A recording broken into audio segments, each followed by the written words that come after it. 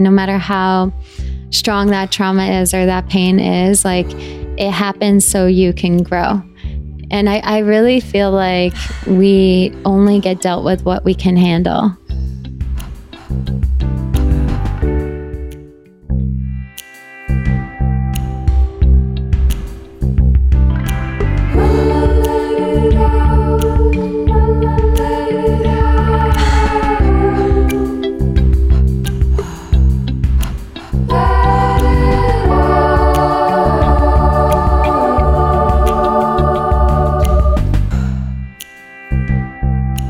Hi, welcome back. You're listening to Let It Out with me. I'm your host, Katie Dalebout. Every week I talk to fascinating people, and this week I have a perfect Halloween week episode. I talked to Deborah, the founder of Mama Medicine. She has this beautiful space in Soho where she does medicine readings and events and so much more. In this episode, we talk about self-care and being your own healer. We also talk about her business and how she started her first business at 24. We talk about masculinity and femininity and entrepreneurship, motherhood. She's someone so in her feminine, but also so entrepreneurial and smart and wise. We talk about rituals and ritual baths. We talk about how she met her husband, which is this magical, lovely story. We talk about hometowns and our relationships to them, which are sometimes complicated. So much. It's a long one. It's a really good one, a deep one. We get into so many different things. We talk about history and how places with a lot of history have a lot of spiritual charge. I think you'll really like this episode. I want to get to it as quickly as possible. Thank you so much for listening every week. If you are new, I'm so glad you found this podcast. I wrote a book a couple years ago called Let It Out. It's about journaling. I'd love for you to check it out. Anyway, I get a lot of questions on how I got my book deal, how I got a book deal with Hay House, and my publisher is doing a writer's workshop right now. So I just wanted to tell you about that in case you also wanted to write a book or had questions. I'll link to that in the show notes, and just message me if you have any questions about that. Let's get to my episode with Deborah, and at the end, I'll do the little segment, Likes and Learns, my new segment, which I'm really enjoying. And I would love to hear what you guys think of it. So talk to you in a bit. Enjoy my episode with Deborah.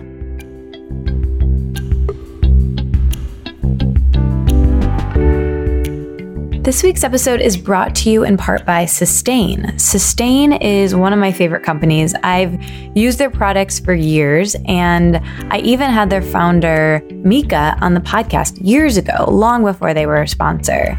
And you might already know this, but maybe you don't. It's really important what you put inside of your vagina. Our vaginas are actually the most absorbent, porous parts of our body. So what goes in there really counts. And Sustain is your one-stop shop for all vagina-friendly products, including condoms, tampons, lube. They make these really great wipes that I enjoy. And what do we mean by vagina friendly? We mean organic, vegan, fair trade, sustainably made, and of course, free of synthetic ingredients commonly found in these products. Again, it's really important to think about what you're putting in your vagina. There are over 20 million women in the US who lack access to reproductive health care, and Sustain and the founder are really helping to bring accessibility to people. And Minka, who did my podcast, like I said, she founded the company with her father, who was the founder of Seventh Generation, and they are really helping women with sexual and reproductive health in this company. I love them so much, and right now, you guys, listeners of this podcast, can get 20% off your first order and free shipping when you use the code LETITOUT at checkout. That's Let It Out, the name of this podcast, at checkout. Sustain is so wonderful. I love them so much. Go to sustainnatural.com. That's Sustain, all of your period and sexual reproductive health needs. I love Sustain, and I think you will too. Use the code Let It Out at checkout. Today's episode is also brought to you by Altera Pure, a textile system designed to change the way you think about organic bedding. I'm obsessed with these sheets, you guys. I've told you about it before, but my obsession hasn't lessened at all. It still gives me that dopamine hit every time I get into bed. They are these cool, crisp sheets that are made with 310 count, 100% verified organic cotton. They are farm to fabric in their business model. They focus on social sustainability through their deliberate design, organic verification, and fair trade partnerships with farm co-ops. I talked to the founder. He is a delight. I swear this company is so wonderful. And I'd never had really nice sheets before, and now I do. I love my duvet cover and my natural sheets. I think they're great, and I really think you will too. Each purchase directly benefits the farmers that grew the cotton for the sheets. They even use packaging that's created from upcycled scraps of cotton and recycled paper. I think you'll really enjoy them. Use the code LETITOUT to get 15% off your entire order. That's the code LETITOUT to get 15% off your entire order. The link's in the show notes. Thank you, Altera. I really love you guys. Thank you so much for doing this. Thanks for having me. I feel like it's been on my calendar for a long time. Yeah. But you sound great. We'll just keep talking like we are now. Okay. So, like I said, I love this space. I had my medicine reading with Amanda, who's my collaborator. I think I mentioned this to you. She gifted it to me for my birthday. And I was so excited to come into this space. And it was everything I thought of and more. So I really want to focus on you and tell your story from beginning to end. So let's start at the beginning. Where did you grow up? What were you like as a kid? What did you want to be when you grew up as a kid? I grew up in middle of the woods, very northern Connecticut. And I don't know, I guess as a kid, I was already very mystical, because for as long as I can remember, I've been able to see auras. I'm wondering now if maybe that happened from a head injury that I had when I was 5. But I could always see like the colors and shapes around people and like really see a lot about people when I first met them. And I would spend a lot of time with another friend who was like really into rocks. We would go out in like the rivers and the streams in the forest, and we would find like quartz crystal and smoky quartz and mica and stuff like that. And then we would collect the rocks and study the rocks like geologists. And, I had like a kind of interesting upbringing. So from birth till around age 12, I was raised very, very strict Northern Baptist, which is like not what you think about when you think about Baptist. But then when I was 12, a lot changed in my family, and it just got like really, really tumultuous and really like a very toxic environment.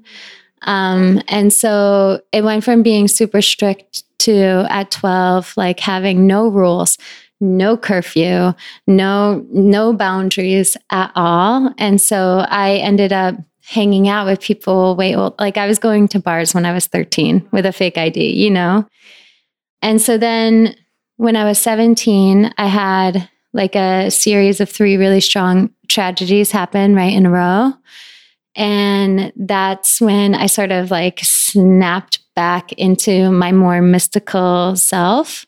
And I began doing yoga and meditation, and I became a vegetarian. And sort of like the start of what I'm doing now, really, it started when I was 17.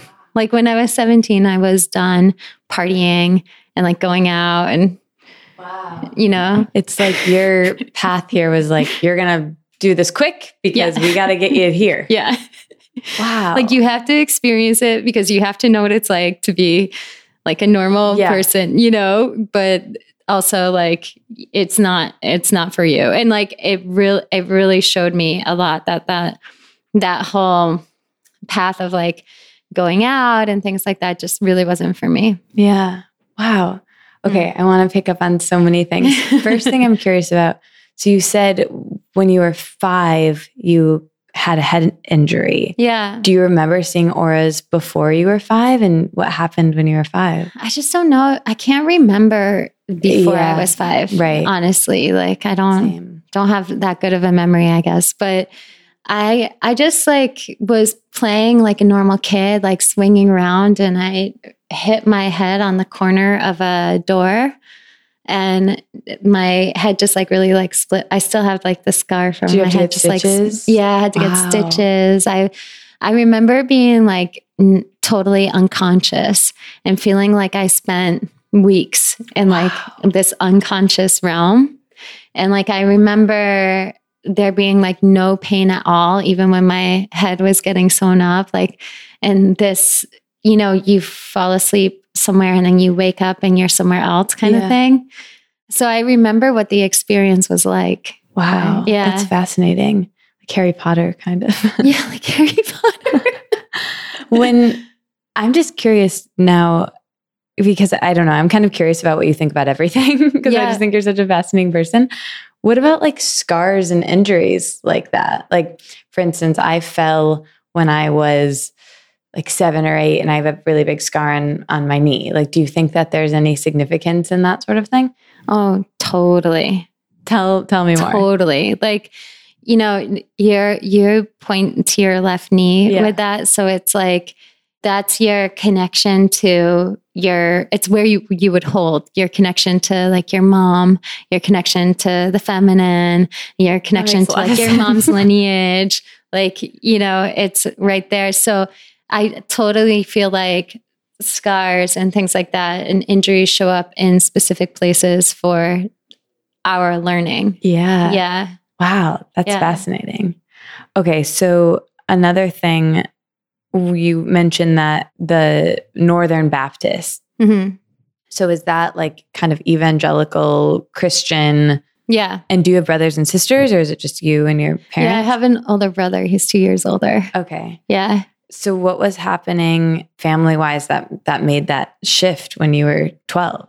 I think that it was like a combination of my dad working all the time and just like never really being around. And possibly it's when he started an affair. I don't know, possibly. And then my mom just kind of giving up. She just like gave up, you know? And the part of that giving up involved like alcohol and then mixing alcohol with different like anti-anxiety and depression medication, which you're really not supposed to do. And so, but we didn't know it was like a in the closet thing. So we would come home and never know what to expect really. So hard. Yeah. It was like an unsafe environment, you know? Yeah. Like you never know what you're going to come home to. Yeah. At the same time, it's like, I don't know. I'm so grateful for that time. Like, I'm grateful that she gave up. Like, I'm grateful that my dad wasn't around and that my brother and I, we became so close because we really just like had each other. Yeah. Like my poor brother, by the way, when I was going through my partying phase. Yeah. How did he respond to what was happening at home? It's so interesting. I think there was something up with that church that we were in too. Like there's something very culty about it because like all the other kids, it's also something to do as well with the demographic where we grew up. But it's like all the other kids we went to church with or lived around us, this is not an exaggeration, are dead, in jail, prostitutes, like drug addicts, totally like messed up. And my brother and I think because we got out young, maybe we both ended up okay. But his response to going from like very strict Baptist to no rules, no boundaries was, we were once at the church at night for like a youth group thing, and a pastor took his guitar. My brother is an amazing guitar player. A pastor took his guitar and smashed it. Yeah. Why? Because he was playing like a rock song that was not Christian, you know? And that should be not like that's an expensive thing. Like you should have to pay for that. Yeah. It's like not okay. And my brother's response was like to go full on like death metal, like long hair, like black, you know? Yeah. Yeah. Yeah. So we both like did totally your own rebellious in your own ways. Yeah. Yeah. Yeah. So at age 12 then, did you guys quit the church then? Mm-hmm. You stopped going? Which we stopped. Thankfully. Because it sounds like that would have maybe been even worse. Yeah. I wonder why, like, it's too many kids in like the generation that we had in that church that came out like so incredibly messed up. It's too many of them for it to be a coincidence, you know? Right. Yeah. Right. It's bizarre. It's really interesting. Are your parents still there? No, they stopped, like, they totally stopped going when I was 12. Yeah. I mean, in Connecticut though. Oh yeah. They're in Connecticut. They're divorced, thankfully. A similar situation where it wasn't a shock when my parents told me they were getting divorced. It was kind of like, oh, okay, that's right. Like that, that seems like the right thing for you too. Yeah. Even though that is hard on children, but it's a whole nother conversation. I mean, we saw it coming. Yeah, exactly. We were not surprised. Yeah. It's not a shock. What's interesting is I know you're so connected to places. So if you go back to that place, do you feel the energy of like how, because I'm very different from you and I want to be more connected, but when I go to my hometown, I feel so many feelings. Yeah. So how do you handle that? Do you go back often? And what do you feel? I don't really go to my hometown too often, maybe like twice a year. Like, I feel like a lot of us have resistance to where we grew up, right? But I think it's really interesting.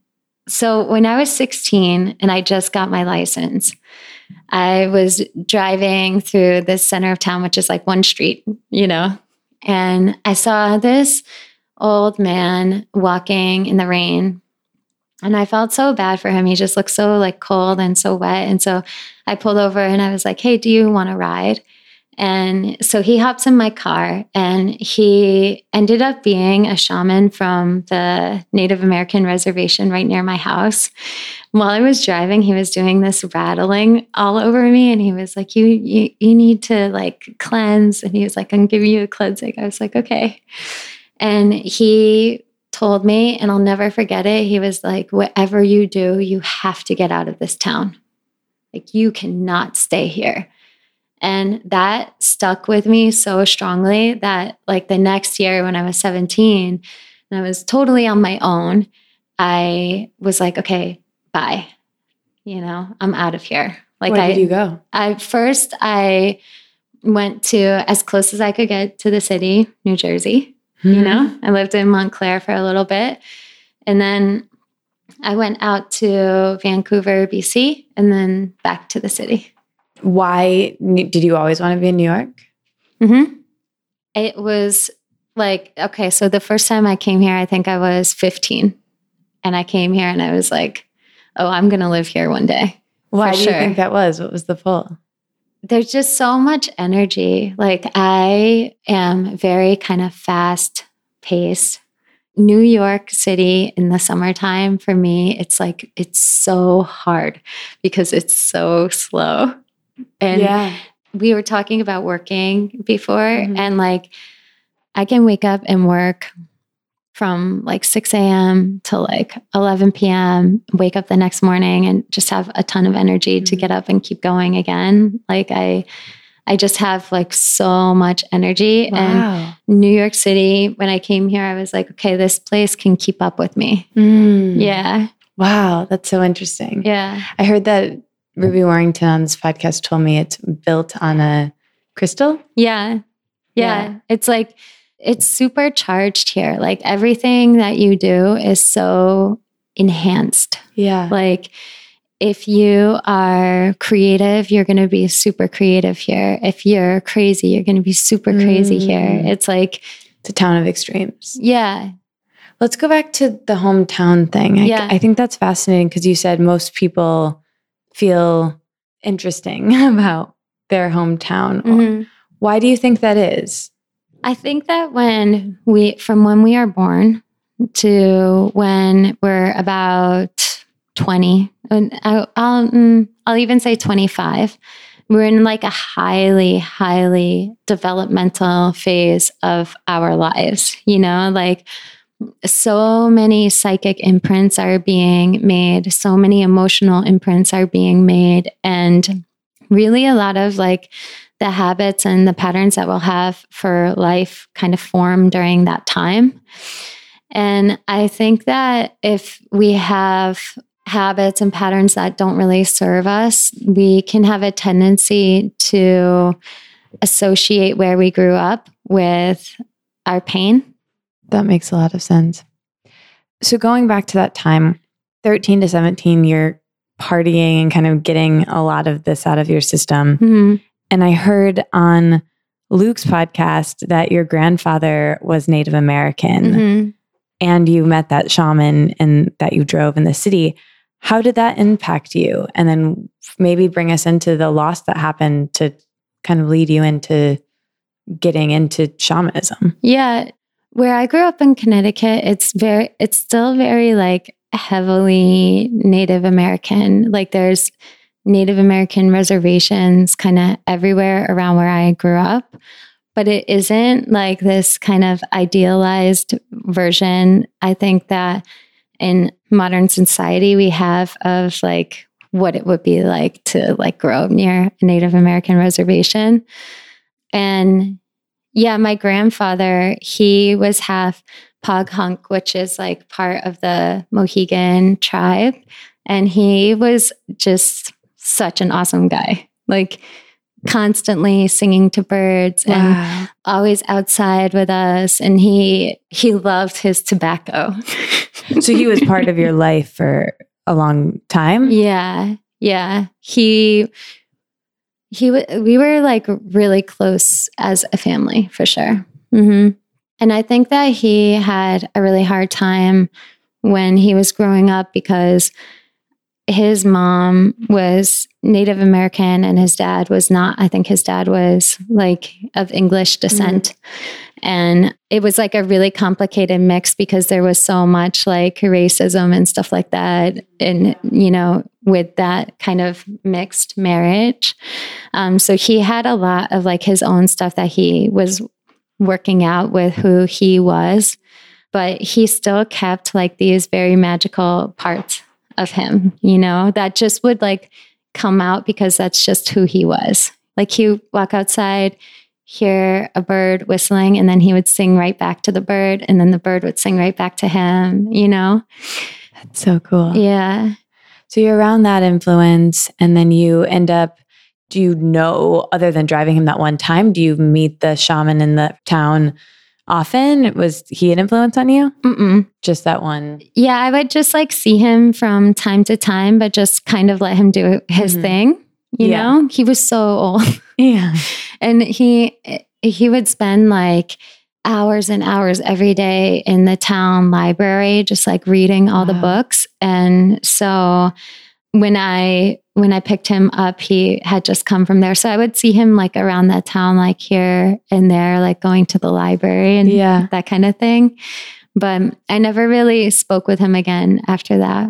You were talking about psychic imprints that happen when we're young, especially like traumatic ones or tiny things that we wouldn't even know are traumatic at the time that end up blocking us later. And I've been thinking about that a lot lately. But when you bring up that, I also think about good imprints like that. Like that was a brief interaction that at the time you probably just like dropped him off and went to where you're going and like really didn't think much of it. But here we are a bunch of years later talking about it and how like that small interaction with that person might have impacted you in some way. And I feel like we all do, but we have moments when we're young of these good things that happen to us. Like a teacher who I had an English teacher who was wonderful, who made me feel like maybe I wasn't, like I was maybe smart, like maybe, and she, if I wouldn't have had her, like, I don't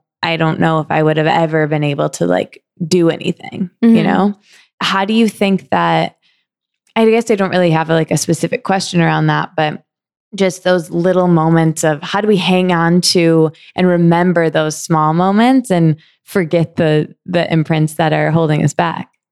I don't know. I actually feel like it's important to try to remember it all so you can learn and grow from all of it, whether it's like, because when it's a painful imprint, right? Or like traumatic even, it happens, but you're still growing and you're still learning. And no matter how strong that trauma is or that pain is, like it happens so you can grow. Yeah. And I really feel like we only get dealt with what we can handle.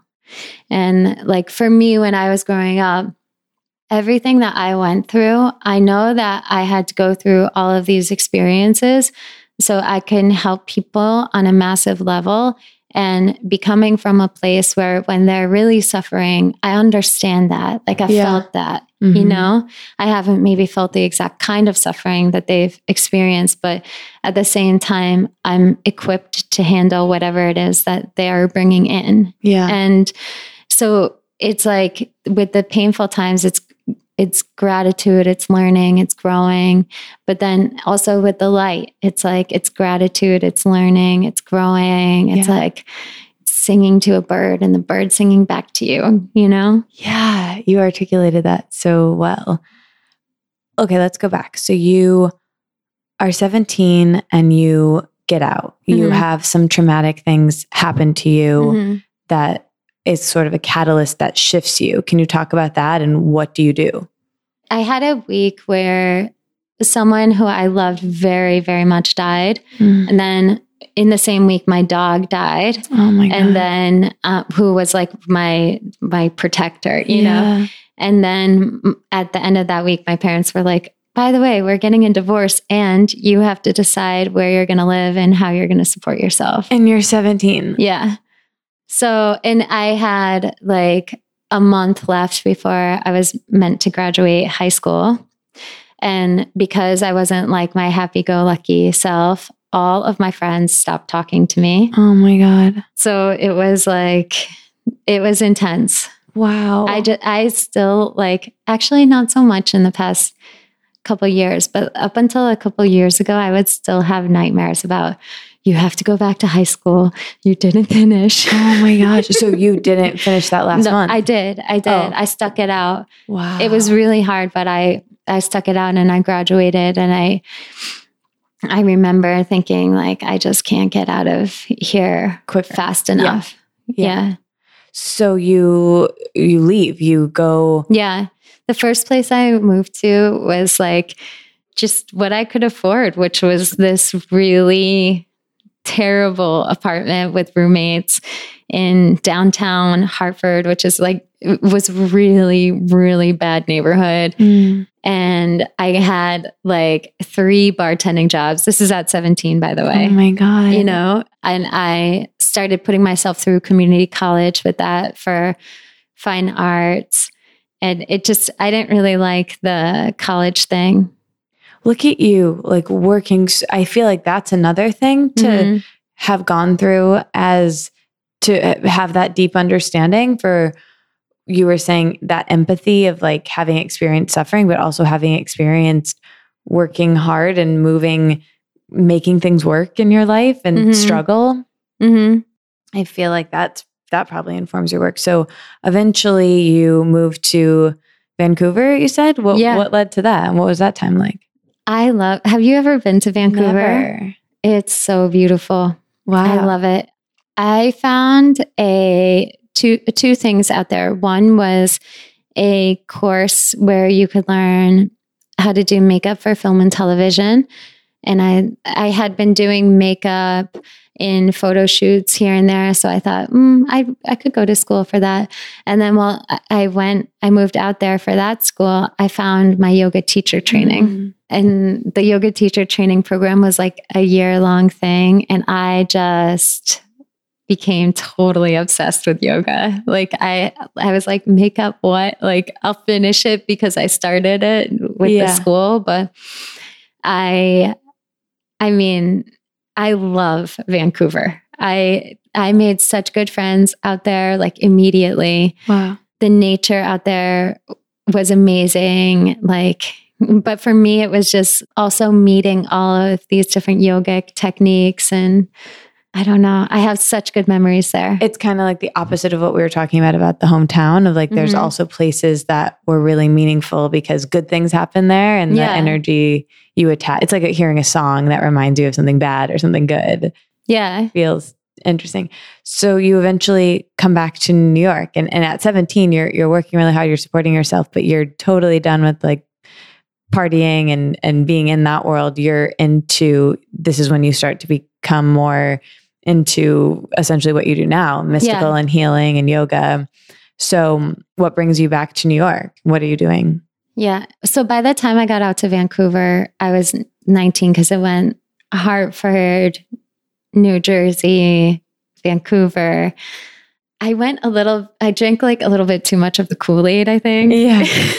I feel like that's always a phase too, like going too into it. It went a little too far. So when I was in Vancouver, I was doing like fast after fast, like master cleanse, liver cleanse. Gosh, I can relate to all of this. Brown rice fast, watermelon fast. Did you ever do that watermelon fast. Your bowels are pink. Yeah, it's very interesting. It's so interesting, and like, it's also like, when does it become too much? Like you're clean. Yep. You know. Yes. You don't have any more to detox. Yeah, you are detoxed. Your body knows what to do. Yeah. And if I wasn't fasting, I like wouldn't even eat garlic or onions because it was too stimulating. And, no caffeine, no nothing that would change my energy at all.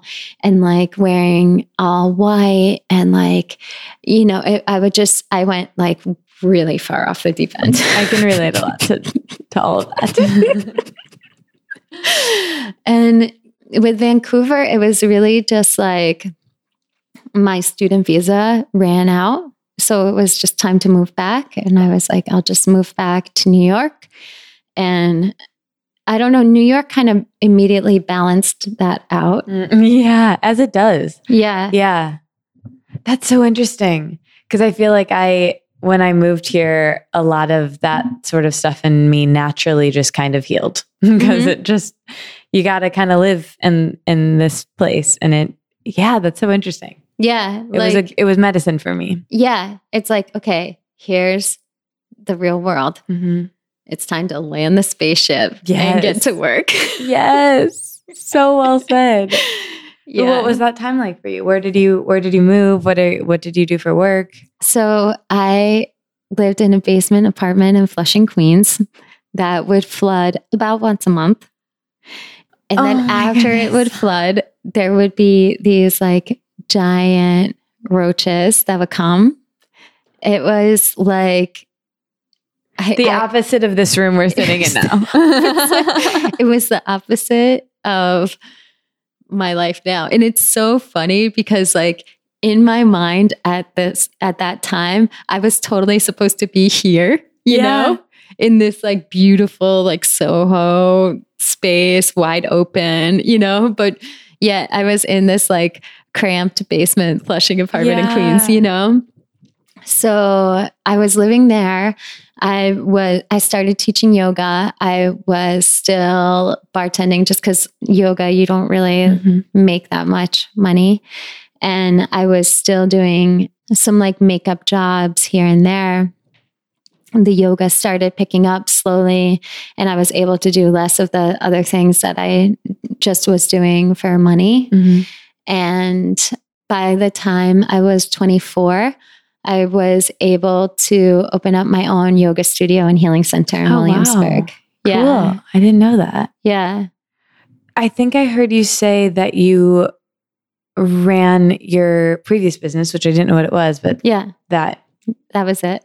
Very differently than how you run this business. Mm-hmm. Can you talk about that and how now you're more in your feminine, I think I heard you say? Yeah.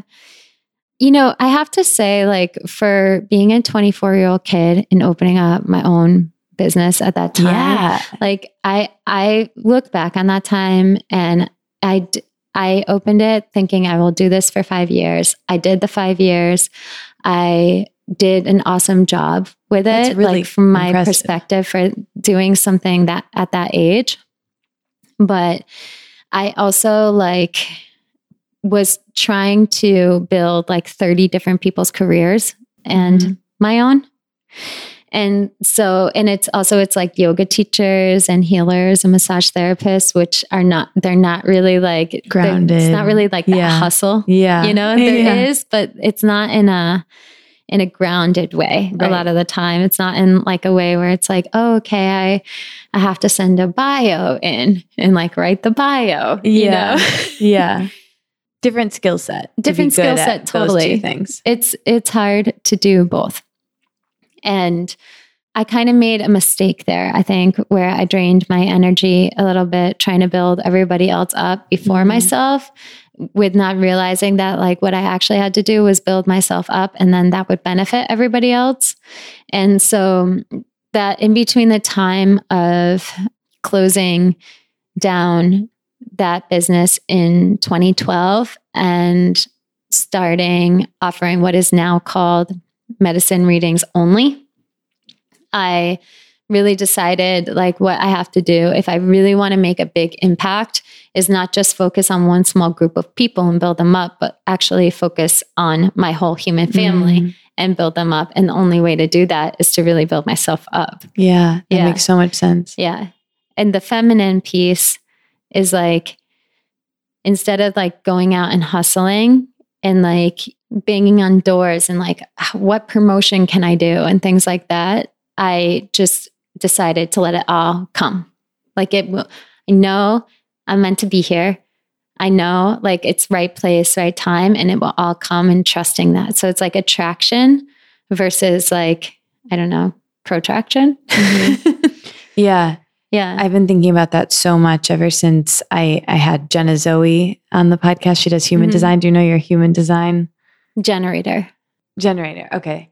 She told me that what's really good, which reminds me of this, is waiting for the invitation instead of putting myself asking, waiting for it. It reminds me of that. And it's been a really big, helpful shift for me because so much of what I do with the podcast is having to ask people like, will you come on my podcast? And having to kind of reframe that. It always goes well when people are either like really excited about it or come to me. And that's happening more and more and more, almost exclusively. And if people don't want to do it, like, that's okay. Like, that wasn't meant to be. And just accepting that and being like, this is what's right for the podcast and this group.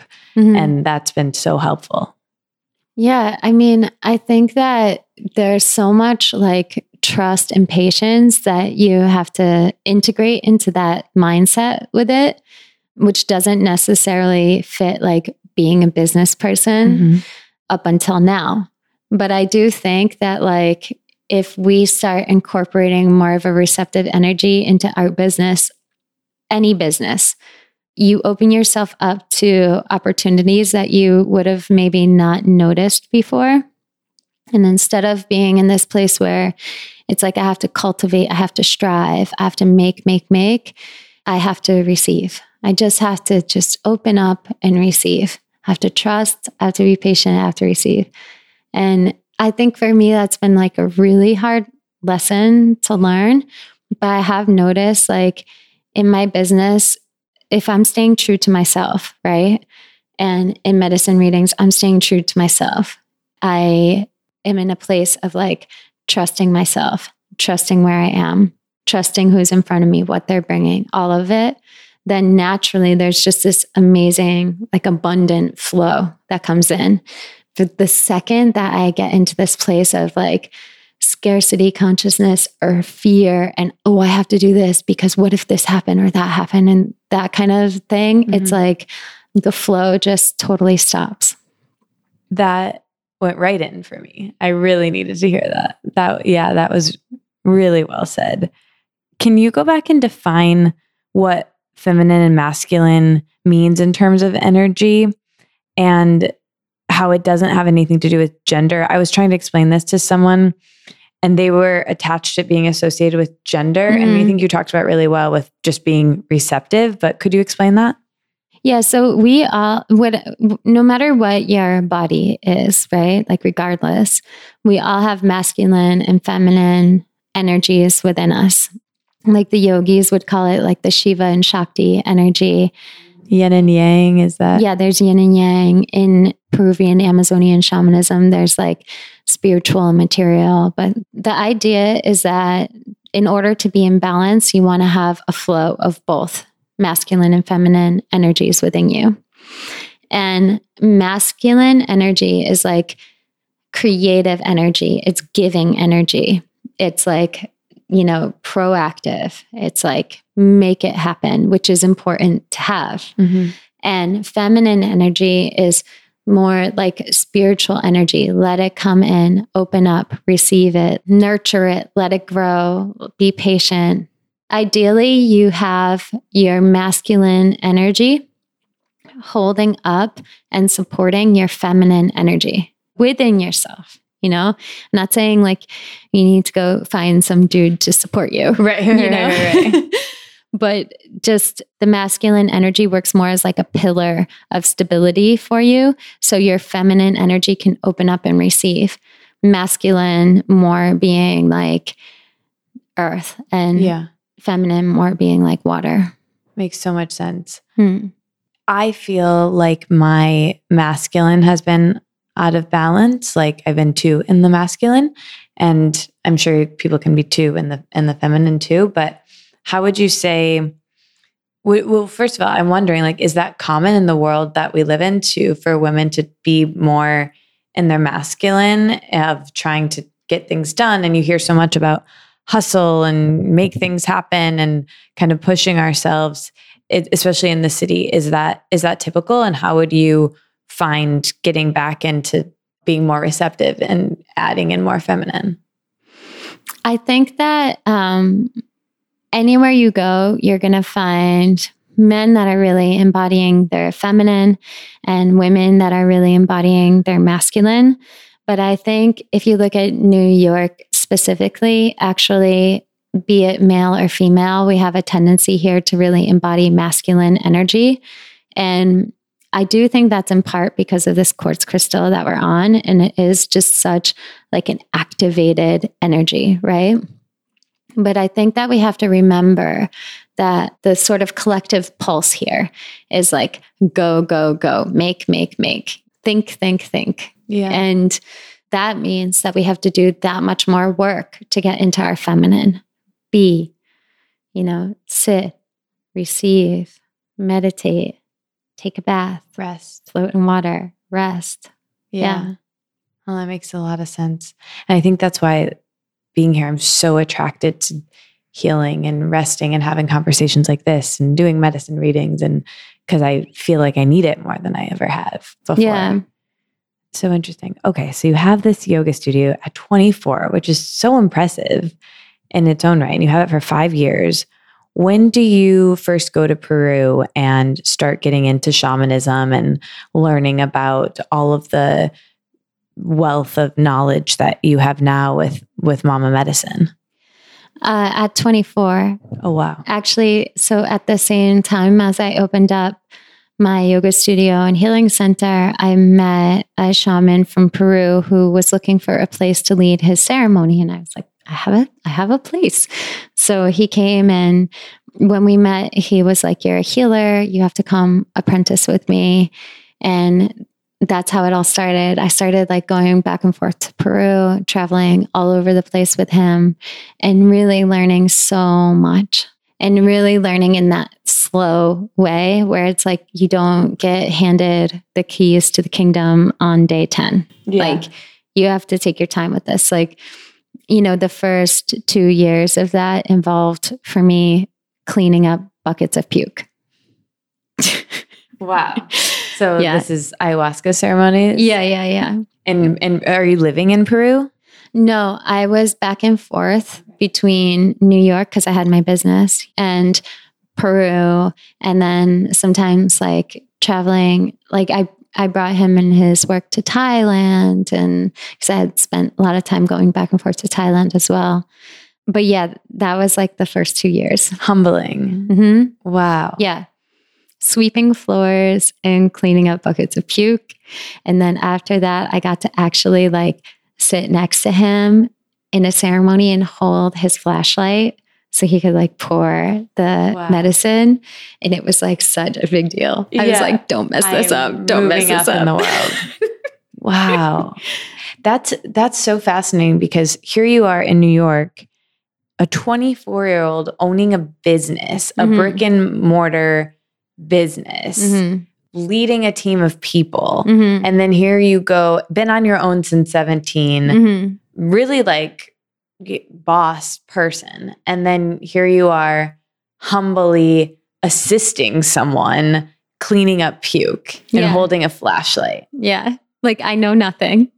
I know nothing. Like I am here to just listen. Yeah. You know? It must have been a really powerful connection with this person and this content for you to do that. Yeah. My relationship with him was really interesting. Like we definitely had a very, very deep connection. But I do think that there was a lot of like, he saw kind of how powerful I was.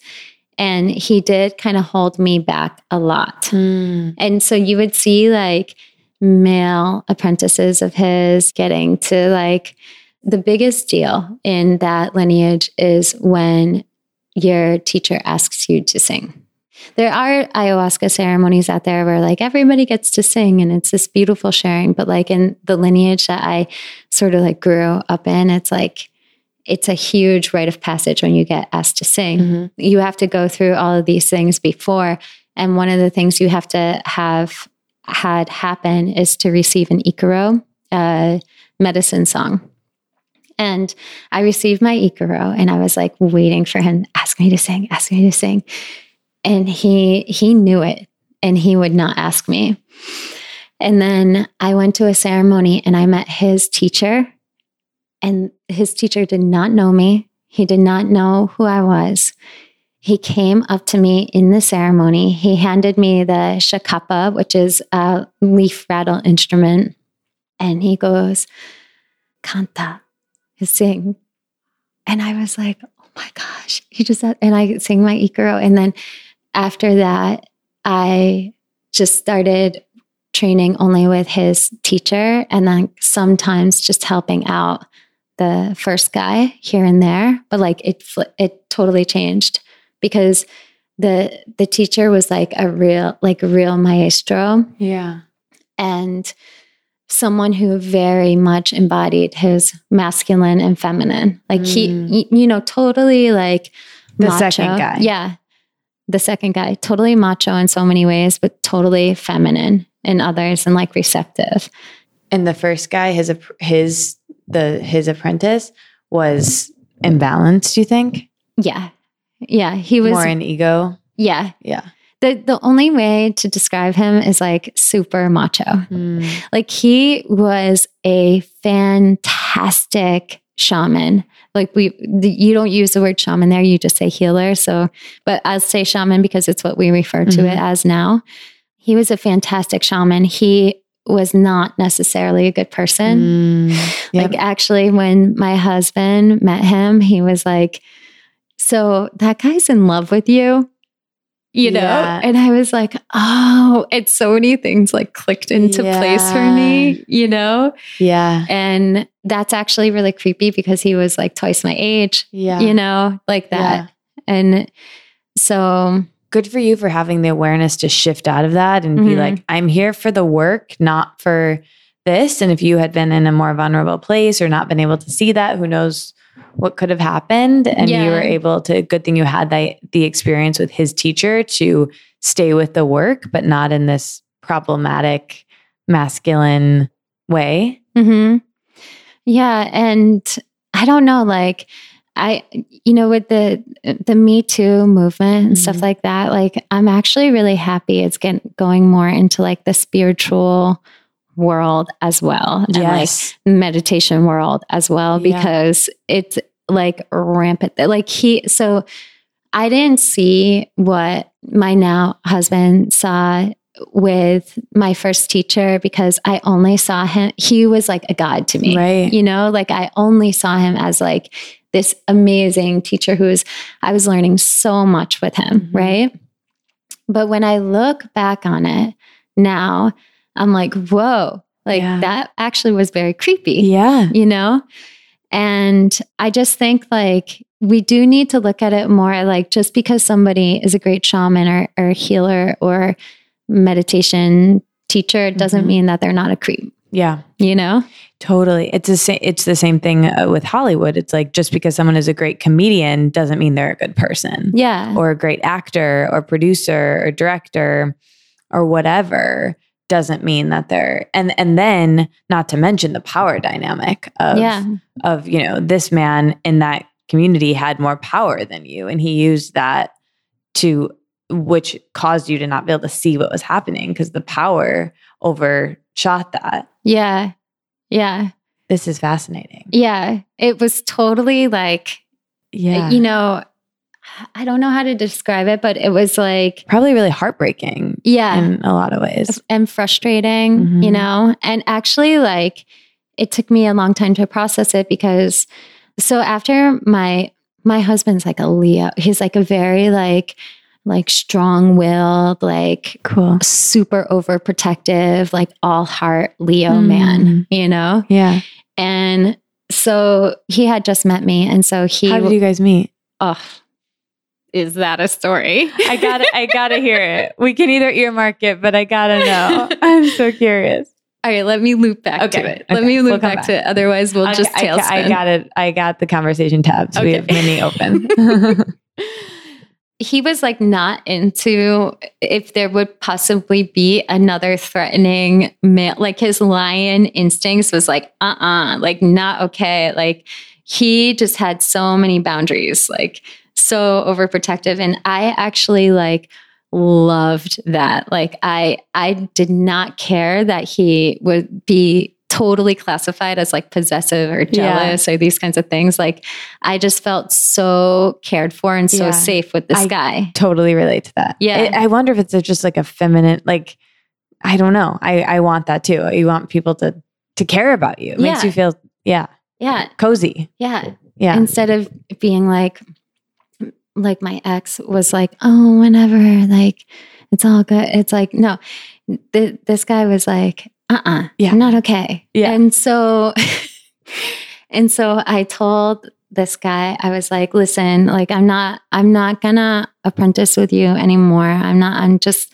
gonna go with your teacher now. Like, I don't want to help you with anything anymore. Like, it feels really weird for me. He reached across the table and he grabbed my hand and he was like, I will follow you wherever you go. Because we were going to move to Paris. Maybe he was like, if you move to Paris, I'll see you there. I'll see you anywhere you go. Oh my God. And it was like so creepy. Very creepy. Yeah. How did that make you feel? And what did you do? I felt like angry actually. But in the moment, I didn't do anything. I just like cut it off, you know, like if he would reach out to me and just no. Like, and he got the picture super fast. And he had also met my now husband and he knew I was with a super overprotective Leo male who was not going to have it, you know, because he could read people so well. And like, so he knew that Herman, who's my husband, he knew that Herman had feelings for me before I knew Herman had feelings for me. Yeah. Wow. Yeah. So how did you meet Herman? Okay. So Herman, he came to a ceremony that I had. We like talked briefly. And in Peru? No, in New York. Okay. So he was brought into my yoga studio and healing center from a mutual friend of both of ours who was like this really successful male model. Oh, wow. This guy comes in and his name is Travis. He comes in, he sees like the yoga mats are looking a little old and he like anonymously donates these like brand new beautiful yoga mats. And then he brings all these handsome male models. Oh my and then goodness. All the handsome male models like attract all these women. And it was amazing. It was such a magical time, right? Yeah. And is it the beginning of your yoga studio? No, towards the end. Okay. Towards the end. And I had I was getting out of like a really unhealthy codependent relationship where basically like I was fully supporting the guy. Like I was his mother, like totally, goodness. you know? Yikes. And it wasn't good for me. It wasn't good for him. He had a lot of like his own issues that he was masking with alcohol and things like that. And when he moved out, he like took everything. He took my bed, he took all the furniture, everything. And this guy, Travis, is like, I have a couch you could have. So he shows up at my apartment with the couch and with Herman helping him to Oh my God. Herman sits down and my friend Stephanie was there at the time. And he starts like flirting with me. And he was just so handsome. I couldn't believe it. I couldn't even say anything to him. And he's friends with Travis? Yeah. Like too handsome to look at. Is he also a model? Yeah. He at that time and like many years into us being together was like top level male model. Wow. Like very, very successful male model. Oh my goodness. Yeah. Is that still what he does now? No. Now he is like more the primary caretaker of our daughter and he just helps me with my business. Yeah. He does not want to do it. He's over that. And that's probably a whole nother story. Yeah. Yeah. But actually it's very interesting we're talking about Herman because it was 7 years ago today that he wrote me this poem that he totally channeled after the ayahuasca ceremony that he came to after the couch delivery. It was an 8-page poem with stuff in it that nobody could have ever known about me ever. And it was like totally like Rumi and Hafiz and like these poets that I am just obsessed with. Like I read myself to sleep with Hafiz and Rumi, right? And it was like totally in that language. And he drops it off in my mailbox. He calls me. He's like all nervous. He's like, I got something for you. I just left it in your mailbox. I don't know. Like, I pick it up. It's like, got a painting inside of it. And like, it's on this beautiful paper and it's all handwritten, like the most romantic thing a guy could ever do in my imagination. Right. For you specifically. Yeah. And he calls me like 2 days later, of course. So you didn't reach out to him after you read it? Mm-mm. I don't think so, no. He read it. I was at my friend's wedding when he wanted to deliver the poem in Connecticut. And he was outside of my apartment in New York City. And he was like, where are you? I have this thing for you. He was all nervous.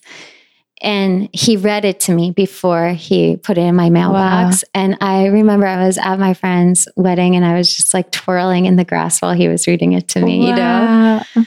And then we go out to lunch together. He sits me down and he goes, I will never be with anyone else in my life. I am going to marry you. This is our first lunch date, right? I'm going to marry you one day and I will wait for you for as long as it takes. And I'm ready to do the work. Wow. How did that make you feel? Like, okay. Yeah. You know? You were like in? Totally in. It didn't freak you out in any way? Not even a little bit. Wow. Not even like a tiny little speck of like, I don't know. But then he started just giving me so much. And so now you know a little bit about my upbringing. Yeah. To have somebody come in and just want to like give so much, for me, it's like, I don't know if I can trust you. Totally. You know? Completely relate to that. So he like, I went to my brother's wedding. I come back. My whole apartment is totally redesigned in the exact way I had described to him how I would want to do it, but better. Wow. And he bought me a parking space, which like in New York City, that's like so romantic to do, you know? And he's Dutch. He's like, I'm going to take you to my country. He shows me all around Amsterdam. He takes me to Paris, takes me shopping. Oh my goodness. Champs-Élysées, or I don't know how to say it right, but like this beautiful area of Paris. This is like a movie. I feel like I've seen this romantic comedy. Like Pretty Woman minus the prostitution fees. That's the movie. There we go. That's the movie.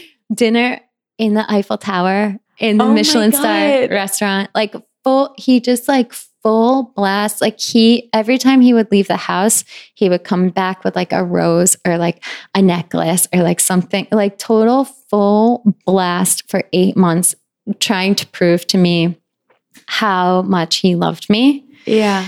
And he didn't have to do that. I was sold at the lunch date, you know, but I had a hard time trusting. And so I went down to the jungle to like do a check-in.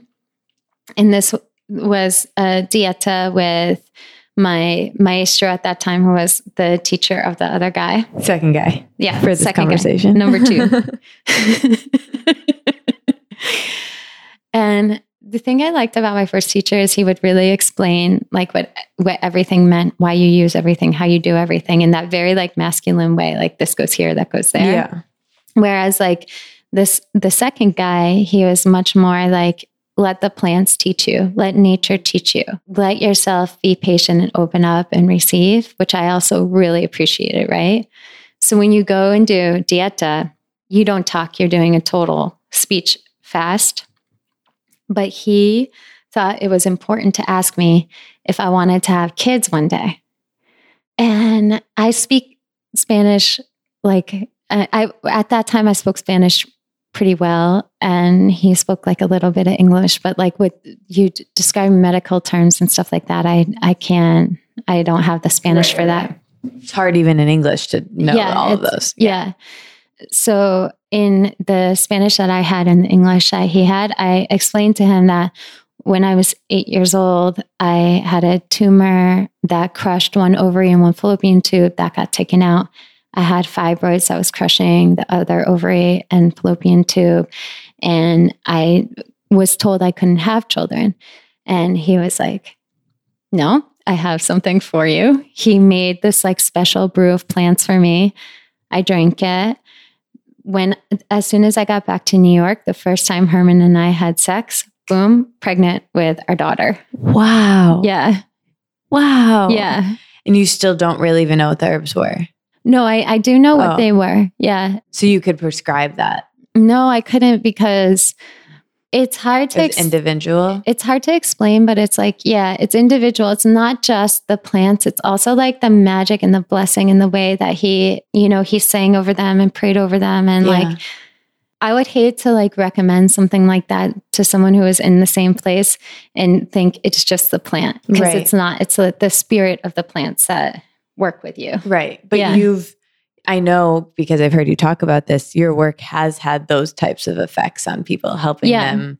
You've done what that man did for you to other people. Yeah. Well, because I'm calling the plant spirits, I'm calling the nature spirits.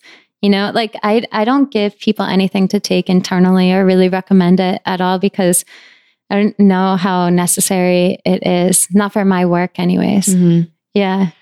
I want to talk more about relationships and you and Herman, because I think that is so cool. But I think for the people listening, we need to land the plane about, we were kind of leaving you just like starting in Peru. So you go with the second teacher, you're there for years. And then, you said when you were coming back here, you originally were trained giving ayahuasca ceremonies in Peru. You did that here when you met Herman. But I've heard you say now that you want people's healing to come from themselves without using substances. What do you mean by that? I just think that we are in a time and in a culture of doing so much external seeking. Like maybe this will fix me, this plant or method or these kinds of things. This guru. Yeah. I just want people to come here. And yeah, you're looking for something, but I want you to understand that it's already in you. Like I can help you find what is already in you, but like you're not lost and you're not broken. You're not coming here to get fixed. Like you're just coming here for a little bit of help, like with the map, you know, when you can't read a map and you're like, how do I read this map? It's like that. It's like, I'm just like, oh no, you take a right and a left here. Yeah. So I'm just really saying out loud to you what you already know, and like sort of reaffirming that to you. And just, you know, so a lot of the times when you come for medicine readings, it's like, oh, I was thinking of that. I've been feeling that lately. Yeah. Yeah. That's exactly how I felt. I'm so happy I experienced it so I can speak to it on this. But it's just like you said, it's like a tune-up. It's like anything you said to me wasn't shocking. It was just like, that's right. That's like, it was a guide, just like you said.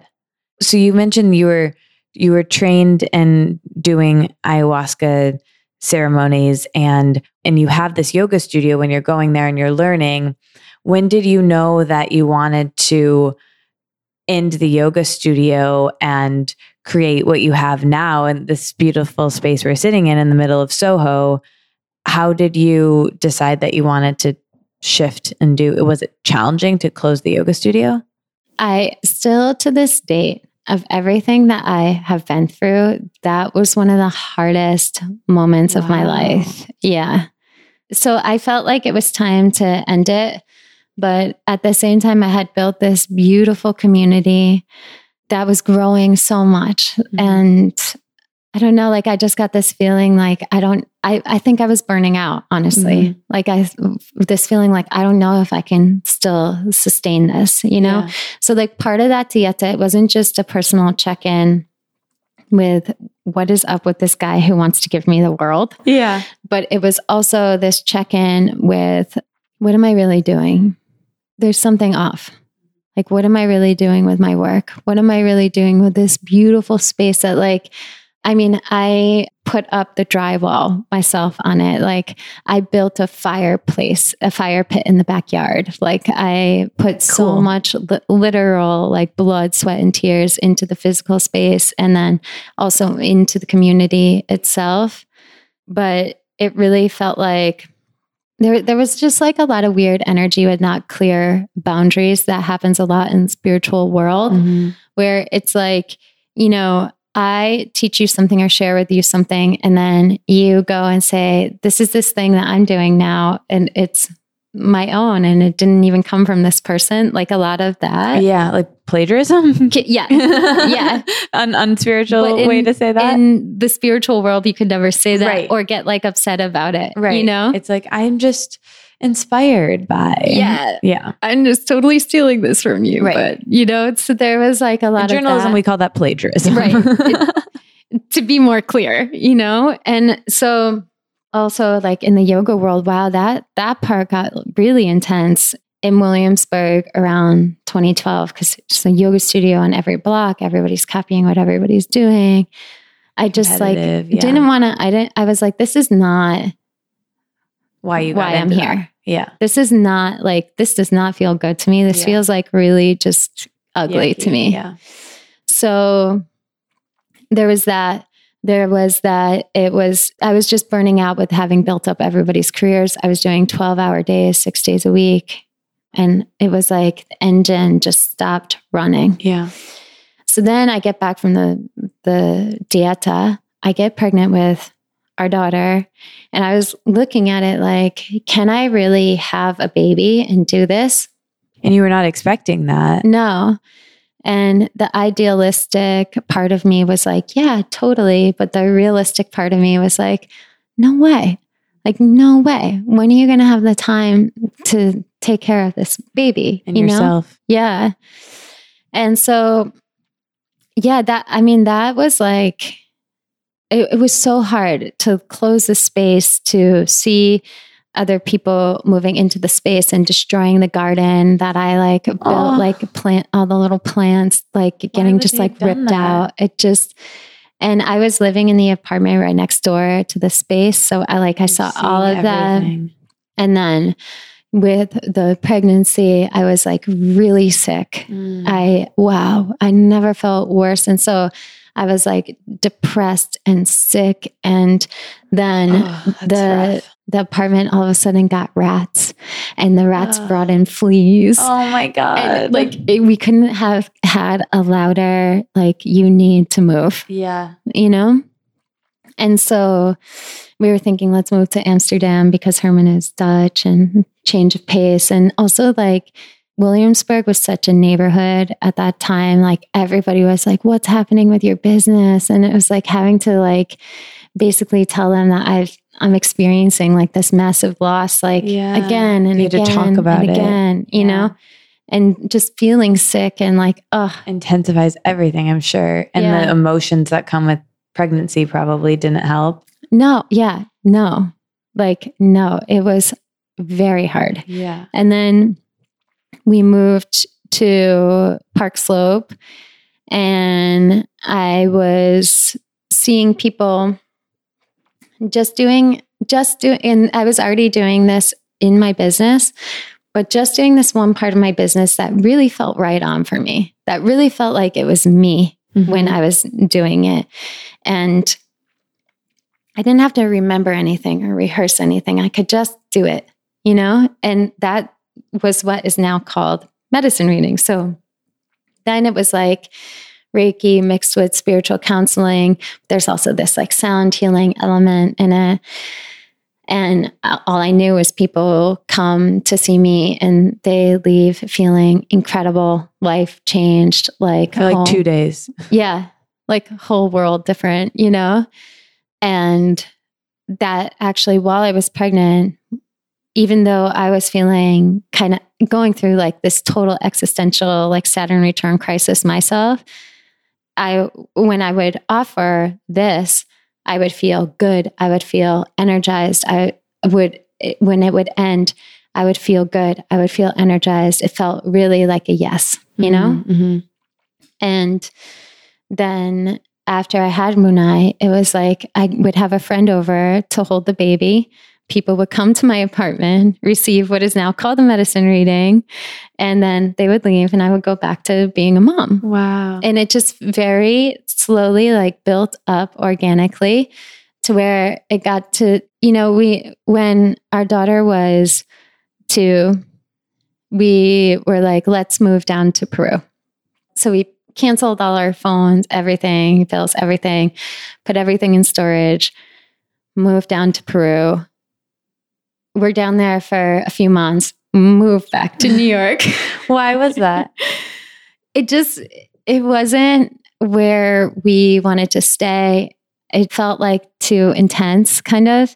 And Herman had to fly back almost every week for work. It just felt like we were... Because he was still modeling? Yeah. It was like we were trying to retire way too early. Do you think you will go back there eventually? I would love to. And at the same time, there's so many amazing places in the world that I really want to experience and see. And I'm really grateful for the time that I got to spend in Peru. And I love Peru. But I don't know, like I have such a wanderlust. Like there's still so much traveling I want to do maybe before I revisit going back there again. Yeah.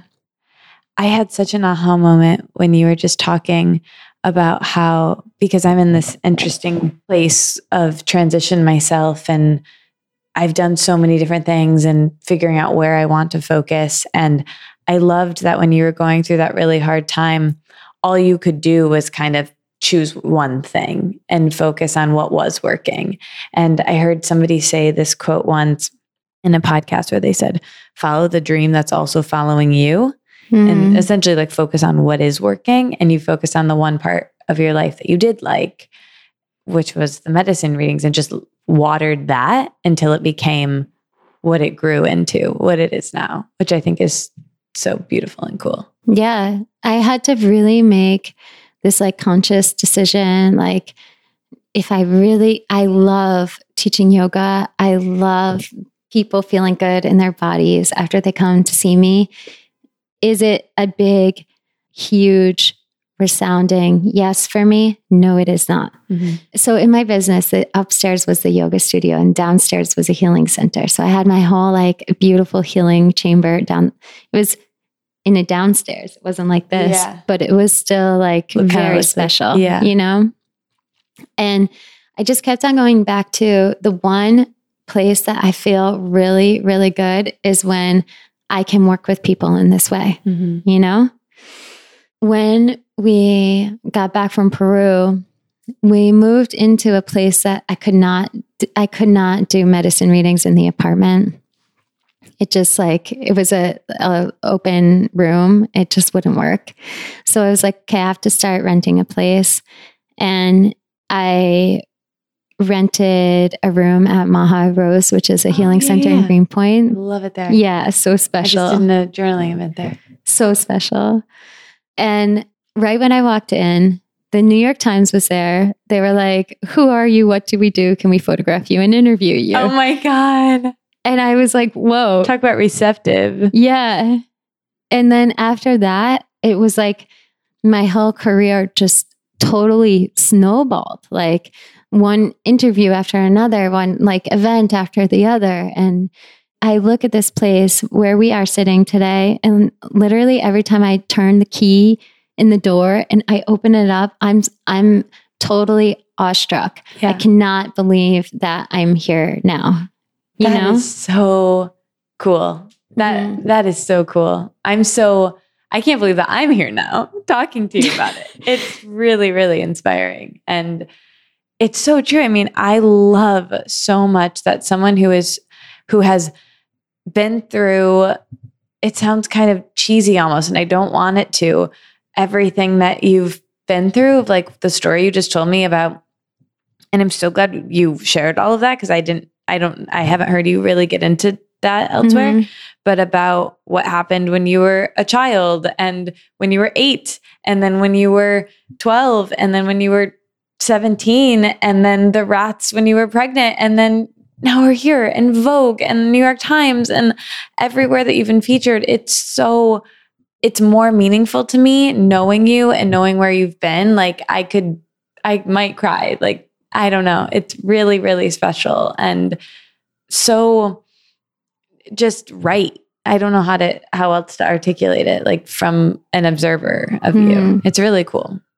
Yeah. I think, people look at this beautiful, Soho space. And I think that people would assume this was all just handed to her. And in a way, it's like, totally.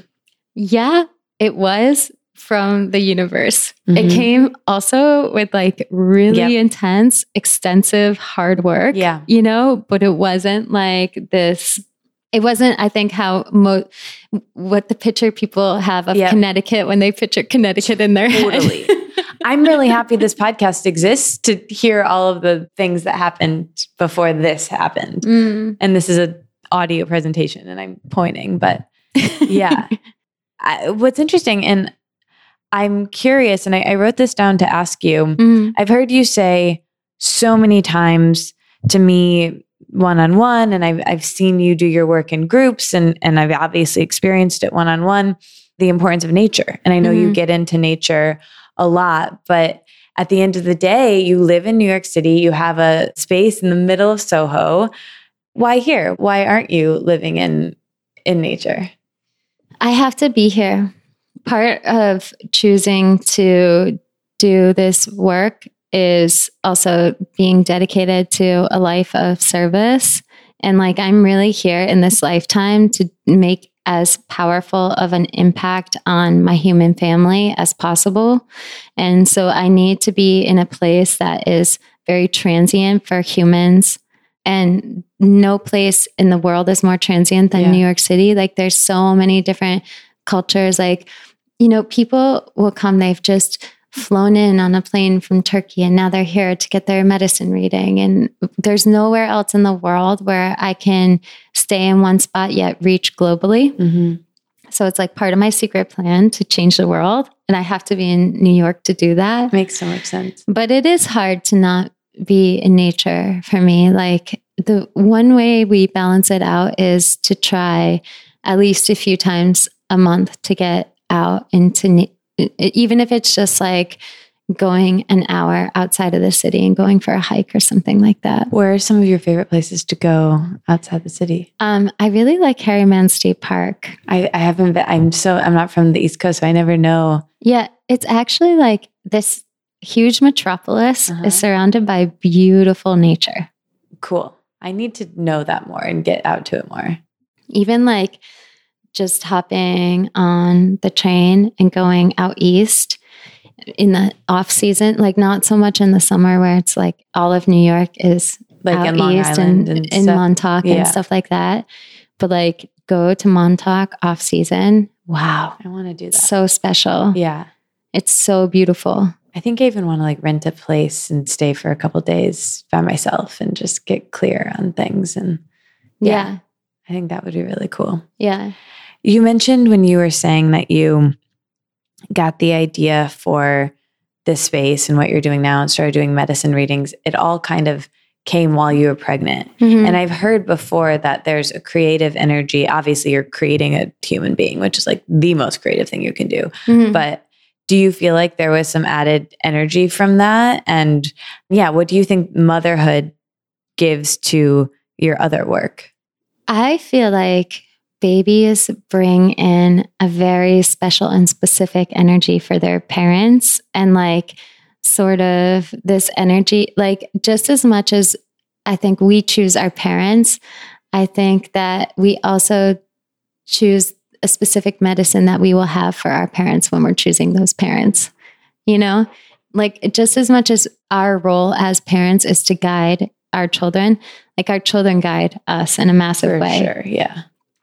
And as they get older too, like as adults too. Yeah, totally. I talked about that in the podcast too, on how when I learn more about life and my mom loves me unconditionally and she doesn't agree, she's forced to like be like, okay, maybe this is something I can get behind because this person I love is into it, you know? Mm-hmm. It's interesting.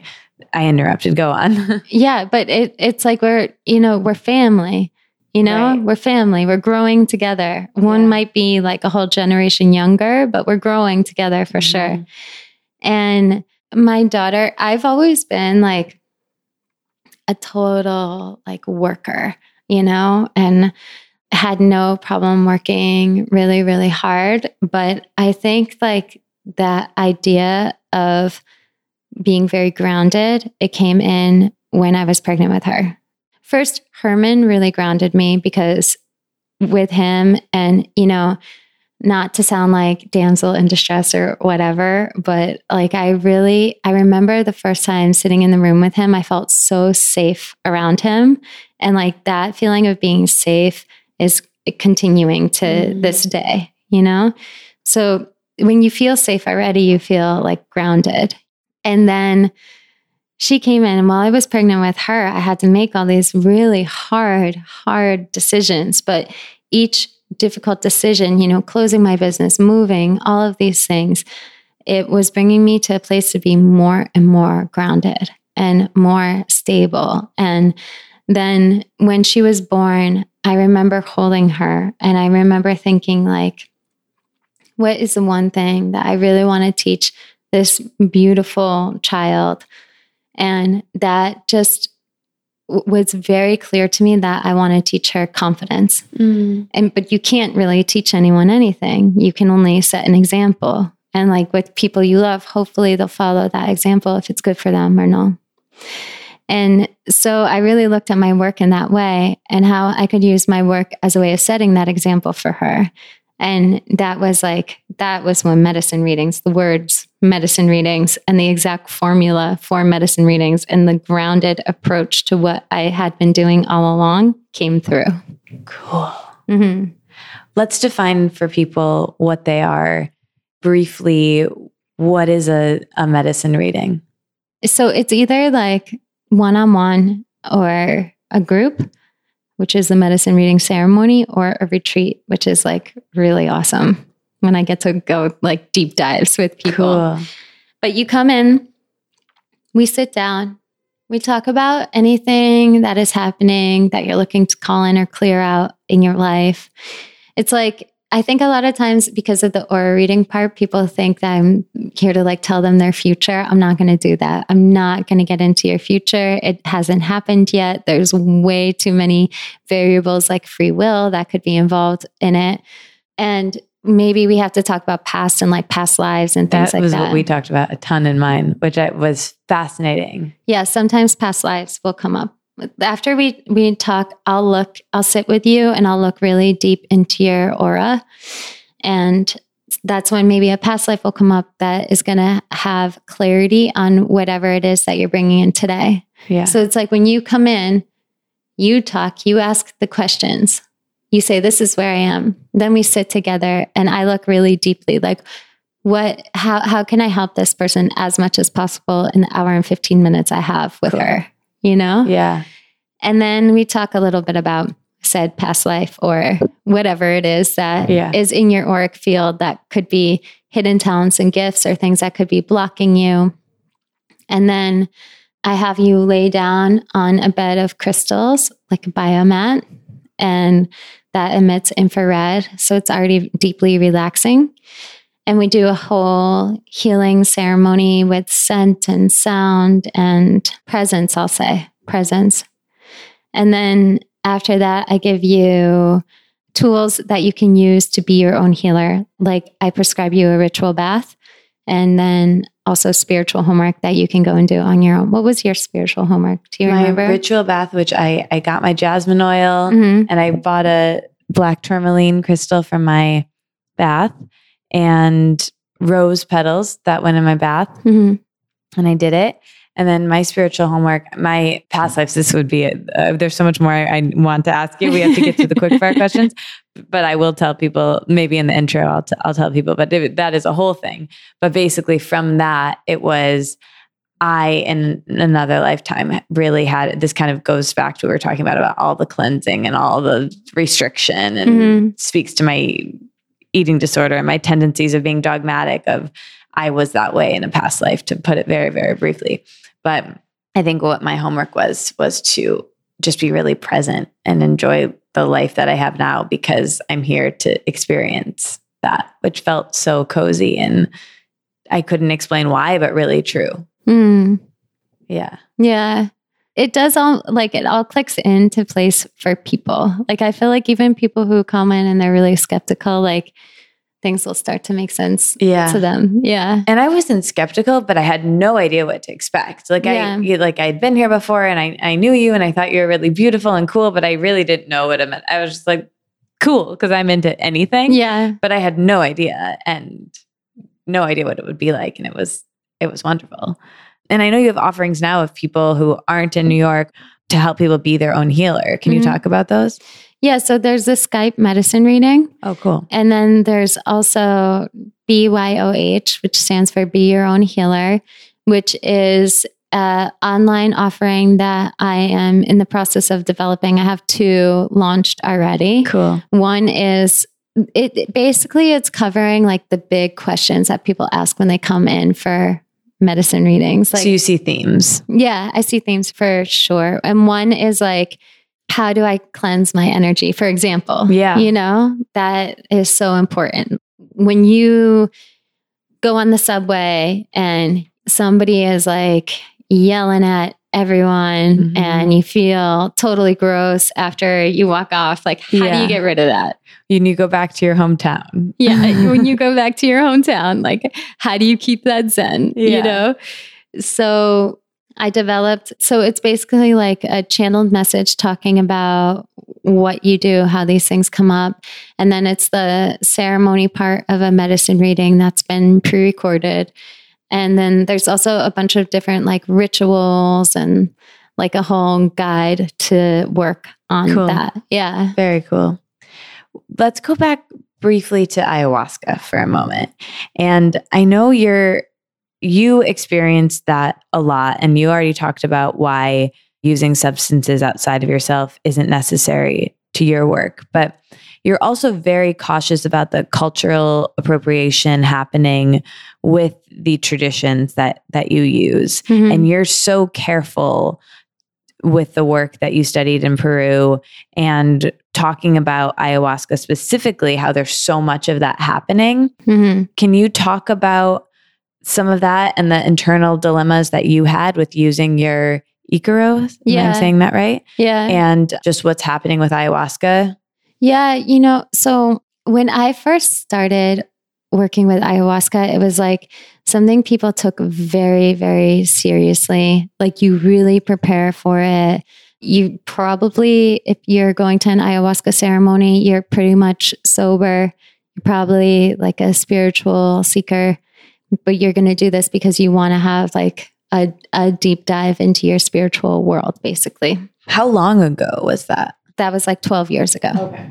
So then if you fast forward 8 years later, people going down to Peru one time, coming back being like, I'm a shaman. And, they went and bought ayahuasca in the market, or they went and bought ayahuasca from someone. They're like, I'm a shaman and I'm going to sing these Icaros that I learned and I'm going to lead an ayahuasca ceremony. And okay, like to each his own, like I'm not trying to throw anybody under the bus, but I also feel like it's not really cool, especially with like the Icaros. To me, it's like such a sacred thing, or ayahuasca itself, such a sacred thing, right? I think it's a little bit of a problem already that you can just go to Peru and buy ayahuasca. But, the way that I was taught, like in order to actually be a shaman, there's so many different rites of passages that you have to go through. Towards the end, before I received my initiation, one of the things you have to go through is to find your own vine of ayahuasca. Okay, so like go into the jungle. Foraging. Yeah. If ayahuasca wants to work with you, the vine will appear to you. And now ayahuasca is being so like over harvested and stuff like that. That's almost impossible to have happen. Yeah. Oh my goodness. And then you cook your own ayahuasca, which is a 2-week experience.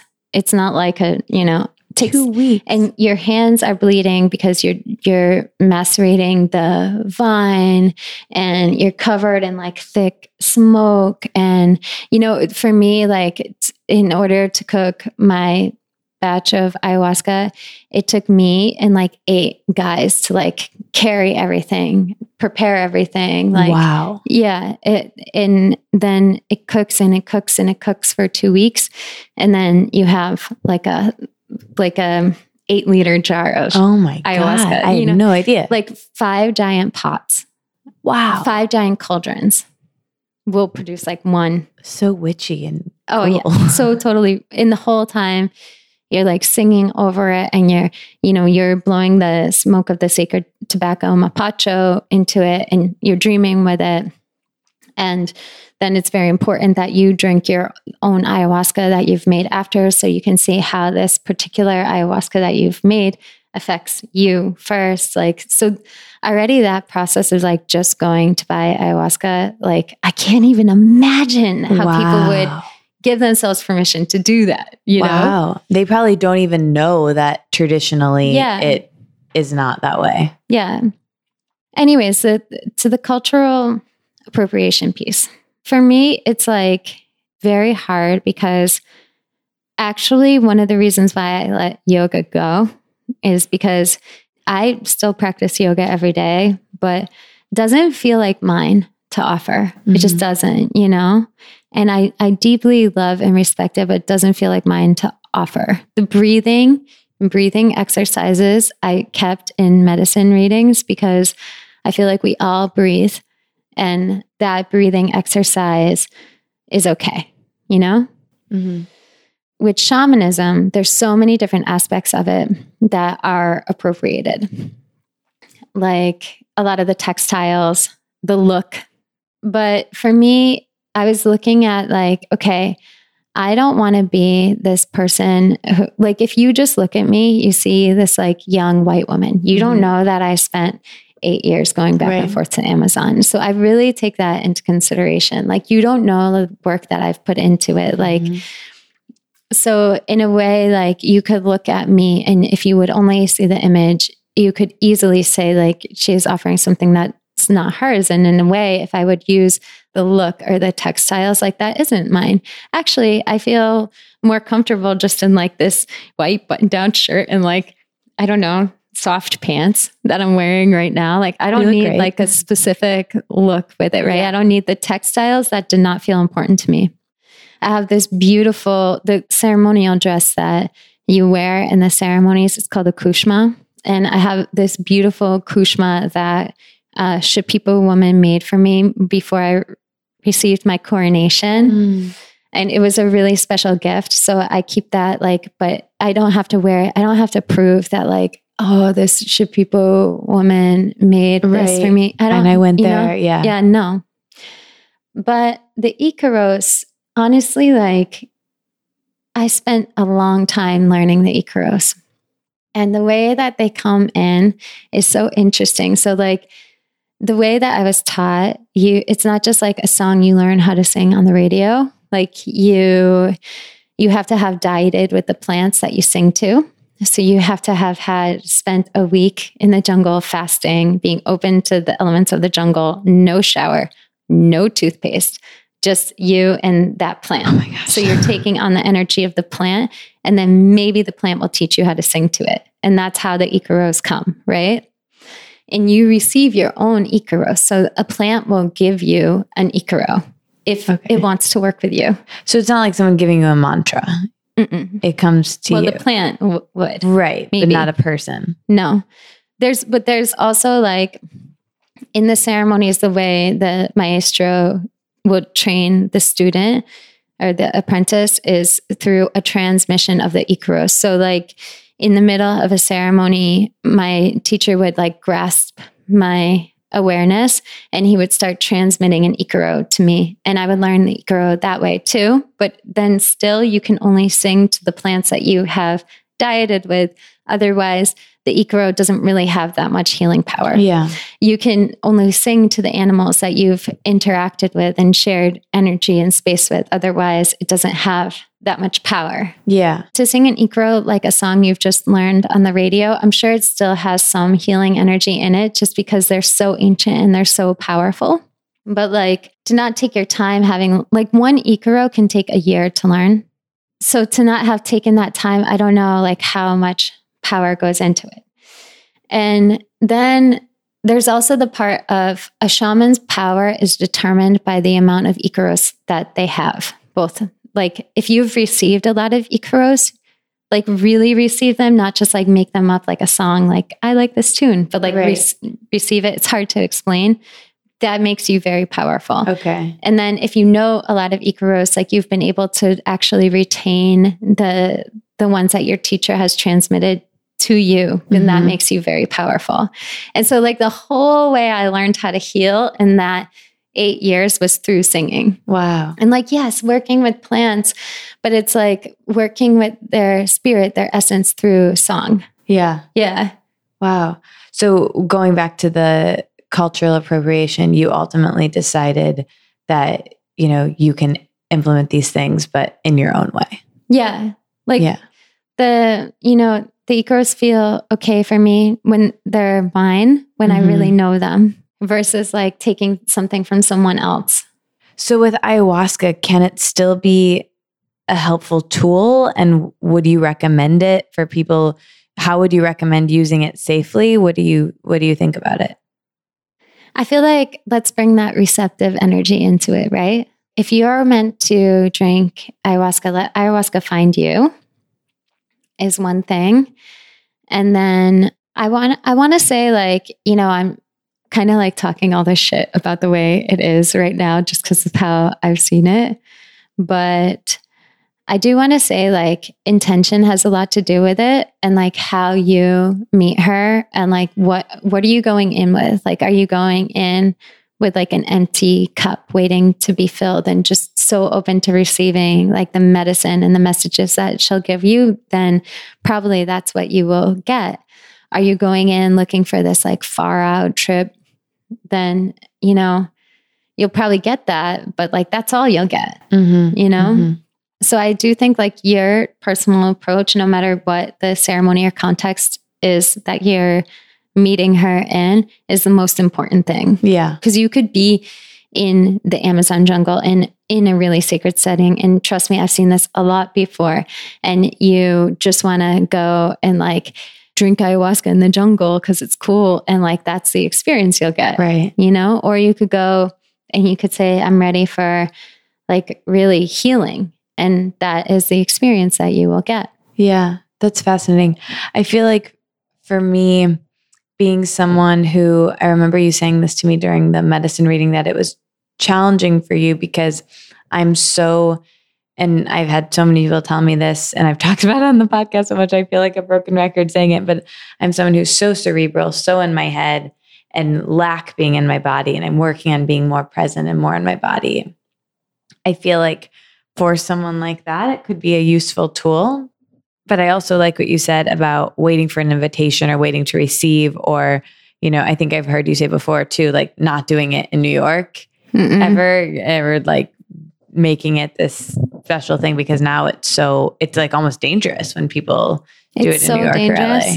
It's so. Can you talk about that? Like energetically, it's so dangerous. And New York, any city for that matter, but New York especially, is an extremely spiritually charged city. And what I mean by that is like actual spirits. There's anywhere where there's like a lot of history, there's going to be like a lot of spirits, and ayahuasca is the vine of the dead. We say like the vine of souls to make it sound like more easy to digest, but aya means death, dead, and huasca is vine, right? So you're taking this medicine that basically connects you to ancestral energy and the spirits, and you're in a very spiritually charged place. Guess what's going to happen? You're going to meet, like, the spirits show up for the ceremonies. Yeah. So like in my very early years with guide number 1, I was doing the ceremonies in the city. So I very much know what it is like to do that. And even in like a very safe and held space, you're still going out onto the sidewalk, and like you still have this super open energy field, and there's these spirits, right? So like you can pick up a lot, yeah. And then honestly, I would question the integrity of anyone who is offering an ayahuasca ceremony in the city. Yeah. Period. If you don't feel like it's important to give people that clean, open landscape of nature, like, might be a gimmick. Is it just because it's easier trendy for you? Yeah. Is it just because you're like an Aya rock star? You know what I mean? Totally. I would be like super skeptical. Wary. Yeah. Yeah. That makes a lot of sense. Okay. I have to ask you the quick fire questions I ask everyone. But first, what's it like to see auras? We didn't even cover that. You like mentioned it in passing. And I feel like if I was listening to this podcast, I would be so mad if I didn't ask about that. It is like normal for me to see. So I also sometimes forget, when people come for medicine reading ceremonies, I'm like, remind me to tell you your colors, because otherwise I'll forget, because it's that normal to see. But I don't know how to describe it, but it's just like sometimes so beautiful. Like most of the time I see really so much beauty in people. And really most of the time I feel so inspired by our human family and like what I see in them. And like, sometimes people will come in and they'll be like, oh, I'm a mess. Like all this stuff is going on in my life, but like, they're so beautiful, wow. Like that. It's like almost the words don't match up with what I'm actually seeing. And sometimes I see people who maybe have like a little break in their aura, or they're going through a really hard time, and I feel like heartbroken with them, Yeah. So it's a lot of like trying to understand and have compassion and learn as much as I can. How do I help people? That's really cool. Very inspiring. Yeah. Yeah. And aura photos aren't really the most accurate thing. I don't know. It's hard to say, because like you don't see a photograph of the moon the same way you see the moon. Yeah. Or a sunset. And like, what is a sunset? The Earth's aura? Right. Probably. Right. Right. Cool. Yeah. I'm going to start saying that every time I'm at a sunset. I remember you telling me, I think you didn't tell me my aura, but you said right away, you're like, do you meditate because something was open or something? What was it? Yeah, because you have this like violet, you have like a violet mohawk. Oh, cool. What does violet mean? It's a lot of spiritual energy. But you say like, I'm so cerebral and I'm really in my head, but I also think you're just really like up. Oh. Cool. It's easier up. Oh, wow. Cool. Yeah. I was like, don't ask her to say what you are, but that was really cool. Thank you. But favorite color, these are the quick fire questions. Some of them are easy. I warm you up with easy ones. And some of them are take as long as you need. Okay. But favorite color and why? To see around people or just in general? Whatever you want to talk about. I would say indigo to see around people because it's like the sacred rebel and like the game changers and teachers of the world. Can you see your own aura? Sometimes. I think when I close my eyes, it's what I'm seeing. You don't see it in a mirror though. No. Have you met anyone else who can see auras, who can tell you about yours? I've met other people who told me that they see auras, but then I was like, I don't think you do. Yeah. That's so interesting. Okay. What about when we wear colors? Do they impact us? Definitely. But also not something to get too dogmatic about, right? But like when you wear white, you're much more expansive. And when you wear black, you're much more like internal, like inwardly focused. So what would be a good time to wear? So if you were like doing a lot of journaling and contemplating, you would wear black. And if you were new moon. And then white, what's a good time to wear white? Full moon. Okay. When you're like wanting to be seen or you're like giving a speech naturally, energetically, you're like out. Yeah. Yeah. What about like reds or pinks or like they all kind of have a meaning, but those are. Yeah. Red is like a very intense vibration. It's like very, very strong. I feel like red is like when you really strongly want to like block energy and you want to like really like contain energy. Like if you had something that you really, really wanted to protect, putting like a red cloth over it or something like that. Yeah. I wore a red dress when I was hosting something.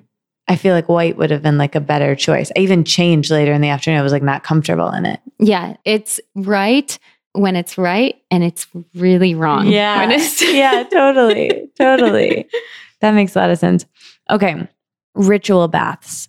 Tips for making them easier. Like I loved doing my bath, but I do have to say it's kind of funny to like go and buy roses and then get them all ready. And then after the bath, it looks like there was like a massacre. I kind of forgot they were there. And I was like, oh, what's that? All the blood in the bath.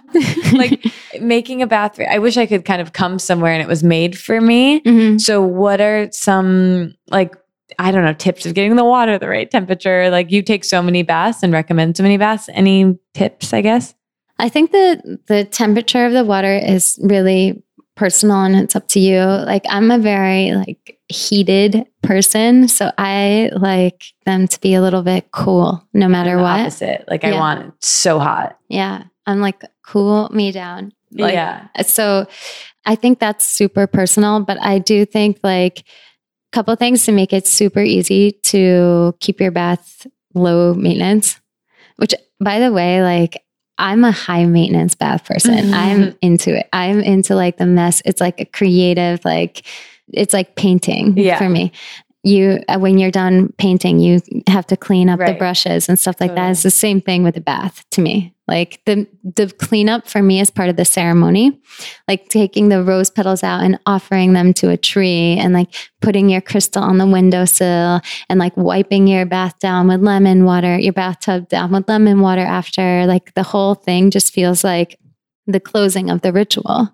But to make that part easier, you can put your herbs in like a muslin bag, like a little tea satchel, or you can just put like a tea strainer drain in the drain of your tub. Oh, easy. So easy. Yeah. And then you just like rinse it out. It's helpful for me just to hear you say that and like to say it's part of it in the paintbrush analogy, because I think, I don't know why. It just makes me feel better being like, oh, this is part of it. This is like part of the ritual. And it was like a good reframe. I'm glad I asked that. Okay. Greatest tips for working with essential oils. I know you recommended jasmine to me, which I'd never even, I heard of like jasmine tea, but it wasn't really something I'd heard of in the essential oil world. And I love it. Like it was so what I needed. Yeah. But I don't know, any like top tips on working with essential oils? How do you like to use them other than baths or just anything you had there? I think that in a diffuser is always really nice. Or if you are meditating, to put like a little dab on your forehead mixed with like a carrier oil, just to see what that is like. Like coconut or something? Yeah. Yeah. But I think with essential oils, the big thing to keep in mind is less is more. You don't need a lot of it. That's why they're in such small bottles and are expensive. What about tips for working with crystals? Top tips, top crystals, how to use them. Let your crystals find you. Okay. Yeah. And really treat them like they're living beings.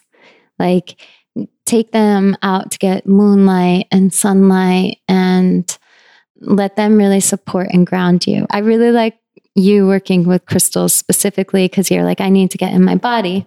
Crystals are like the body of the earth. Cool. And so when you place that on your body, you are getting grounded, so to speak. Yeah. Cool. I literally never worked with crystals until I came in here. And which is interesting because I'm like always in doing wellness things, but just was never a thing for me.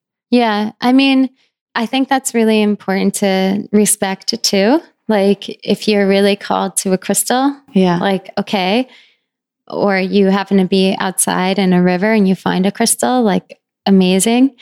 But yeah, let them kind of come to you and speak to you. And that's how you'll know you're meant to work with them. Like, I don't think we need to be so specific, like obsidian is for this, carnelian is for that. Yeah. Like, I think it's more like, well, what does your specific carnelian crystal do for you? I like that. Yeah. Really cool. What about working with herbs like burning sage or Palo Santo? Tips for that? I think that with sage and Palo Santo, it's good to just really pay attention that they're coming from a sustainable source, just for starters. And also like playing with other herbs to burn, like mugwort is like the Northeast local sage. Oh, cool. You know, where can you get that? It grows everywhere. It grows all over the city. Oh, wow. It flowers from September through November, little purple flowers. It's growing in like every crack in the sidewalk. Oh, it's great. like everywhere, you know? Cool. Yeah. I mean, I wouldn't necessarily like harvest sidewalk mugwort, you know, but it's everywhere here. Okay. Every abandoned lot, like, and it's such a powerful energy cleanser, dream medicine. Because I've heard that there's been a lot of problems with over harvesting sage. Yeah. And Palo Santo. Yeah.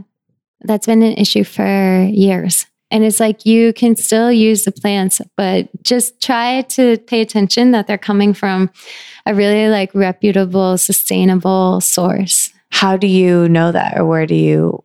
A lot of times that they will mention it on their websites, like how the sage was grown. And like if they're just selling sage and they're not mentioning how it was grown, that's like a big sign that they don't know. Do you have a specific one that you recommend? I really love go for a hike in California and harvest a little bit yourself and like leave something in exchange if you can. If you don't happen to be there though, keep in mind that like white sage is really beautiful, but there's also so many different other varieties of sage that smell very similar and get the same kind of job done and are not over harvested. So like that's something to keep in mind too. Yeah. If you want to do it yourself. And then if not, I like Mountain Rose herbs. I feel like they try to do like good work with it. And I feel like they're pretty easy as a go-to. For Palo Santo, they might have Palo Santo on their website too, but for Palo Santo, I just get a huge batch from the Amazon usually. Cool. You know, like from like this person, you know, like he finds a tree that has already fallen down or, so cool. You know? Yeah. Yeah. That's so cool. Okay. We always talk about body image on this podcast. I know it came up a lot in my session, something that I think about a lot. How do you handle, well, I usually frame this question as, you know, when you're having a bad body image moment, or it can be about how you physically look or how you feel. How do you shift out of that so it doesn't become a bad body image day or week, or setting a good example for your daughter with that? Yeah, I think that's the thing that I have to keep in mind, because what is the example I'm giving to my daughter? Because like with my work, it's just at the beginning of the day, I start thin and then I end super like bloated almost until I take a bath myself and clean my energy. It just like, you do happen to pick up energy in the line of work that I do. Mm-hmm. And so to not feel like I'm getting into that negative dialogue of like being fat or being like not enoughness, you know, mm-hmm. and to think about how I would want my daughter to feel about herself and about her body, no matter if she is holding water or not. Mm-hmm. Yeah. That's beautiful. What about greatest lesson on social media, technology? How do you handle your relationship to your phone, Instagram, all the things, especially, you know, with what you do in the world? So I really like New York City, right? I also view Instagram as this tool to really help as many people as possible and like try to reach globally. But I do think that like it can be a source of like seeking validation outside of oneself. It can be a distraction purposefully from work that needs to be done elsewhere. And I think it can actually speak to a lot of insecurities if you let it. So I try to really put out real, but like positive messaging and relatable messaging when I am posting. Yeah. And I think that like for me personally, it's like not going on my phone on Sundays. That's like my big thing. And even, I'm just a couple of days back from Mexico right now. And like for like 5 days in Mexico, I just didn't look at my phone. It was amazing. I was just like, we went out, we did like family trips, like day trips. And I just brought my digital camera and like left the phone at home. And I only recorded the photos that I thought, this is a nice family photo that we're taking, and not like, ooh, this is like, got to go up on my feed, Right. Yeah. Yeah. That's great. Greatest lesson on motherhood?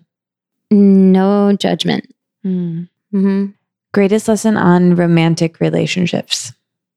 You may not want what you need or need what you want. Can you say more about that?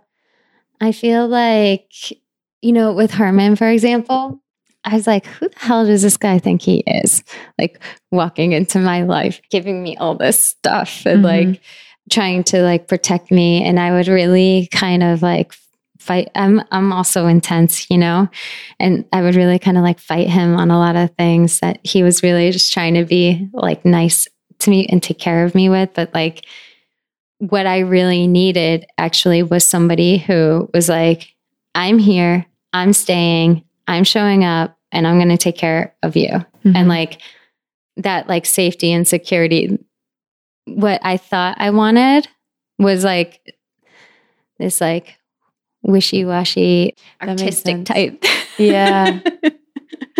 That makes sense. Does that cause, because I feel that too in my own way, in my own relationship, does that cause, I'm sure it does at times, cause friction? And how do you, do you have communication tips? Or I love asking people about that. Yeah. I mean, we have like a very, very deep and loving relationship.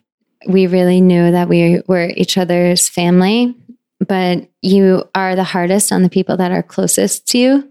And so we definitely get into arguments with each other and like we'll definitely give each other shit, but we never actually like fight. Never in a real like fight. Like we never stay mad at each other, hold grudges with each other. Like if we need to say something to each other, we will like sit down and talk it out. And it actually comes up a lot because we're both like very intense people. And we both like, he's also been on his own since he was 17. And like one of the things that comes with being on your own at an early age is you get used to like doing things your own way. Yeah. Yeah. And so, when either of us has to compromise on something, we're like, no, like this is how I do things, You didn't have family and you didn't have people around you. Yeah. Okay. Best thing you've eaten in the last week? I just started the Sakara They did 2-week the podcast. plant-based challenge. Yum. Cool. Yum. So the breakfast today was like coconut yogurt with like mesquite powder Yum. and like caramel apple situation. Ooh, all their stuff is so good. So good. I've only had like their snacks, like their like cookies and granola and kale chips and stuff, but it's so good. Yeah. Favorite food? What's your favorite food if you were not doing the Sakara thing? Well, anything that's like really well thought out vegan food. Like, have you been to ABCV? Oh, so good. Come on. It's so good. Oh my God. So good. Yeah. Yeah. love But it. if I had to be like more simple than that, sunflower seed butter. Oh, I could eat a jar of it right now. Greatest lesson on entrepreneurship. Really being clear on what your strengths and weaknesses are, and then asking for help when you need it. Super important. That was a really good one. Greatest lesson on family. Forgiveness. Greatest lesson on spirituality, and what do you think happens when we die? Whoa. Greatest lesson on spirituality is that it can be really found anywhere. Like just in a conversation you happen to have with someone, just in like the morning, how you wake up. Like you don't have to go to a specific place in order to be spiritual or do a specific thing or read a specific book. Like you already are spiritual. So it can be accessed at any point. And then what do I think happens when we die? I don't know. It's a great mystery. You know, I can't say for sure. I do think like from experience that we come back again.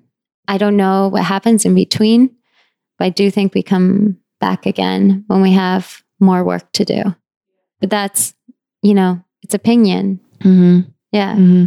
Yeah. It's always really interesting when people are like, this is what happened. Like as if they know. I don't know. I think some kids maybe know. Like my really good friend, her son said this thing that he just remembered where he was before, which I think is so fascinating and cool. So cool. And yeah, really cool. I'll tell you. That's a whole nother story. Okay, this second to last question is really just a way to recommend things. So I frame it as you're trapped on a desert island and you can only bring with you one book, one movie, one TV show, one podcast, music. It can be like a routine or habit, beauty product. Really just these can be current favorites, things that you're loving that you want to recommend to people, or all-time favorites that you love. Definitely The Gift by Hafiz. Okay. Yeah. Book, poetry. What about music, TV shows, movies, anything you love or want to recommend? Music, I really love Xavier Rudd. Have you ever heard his music? I think so, yeah.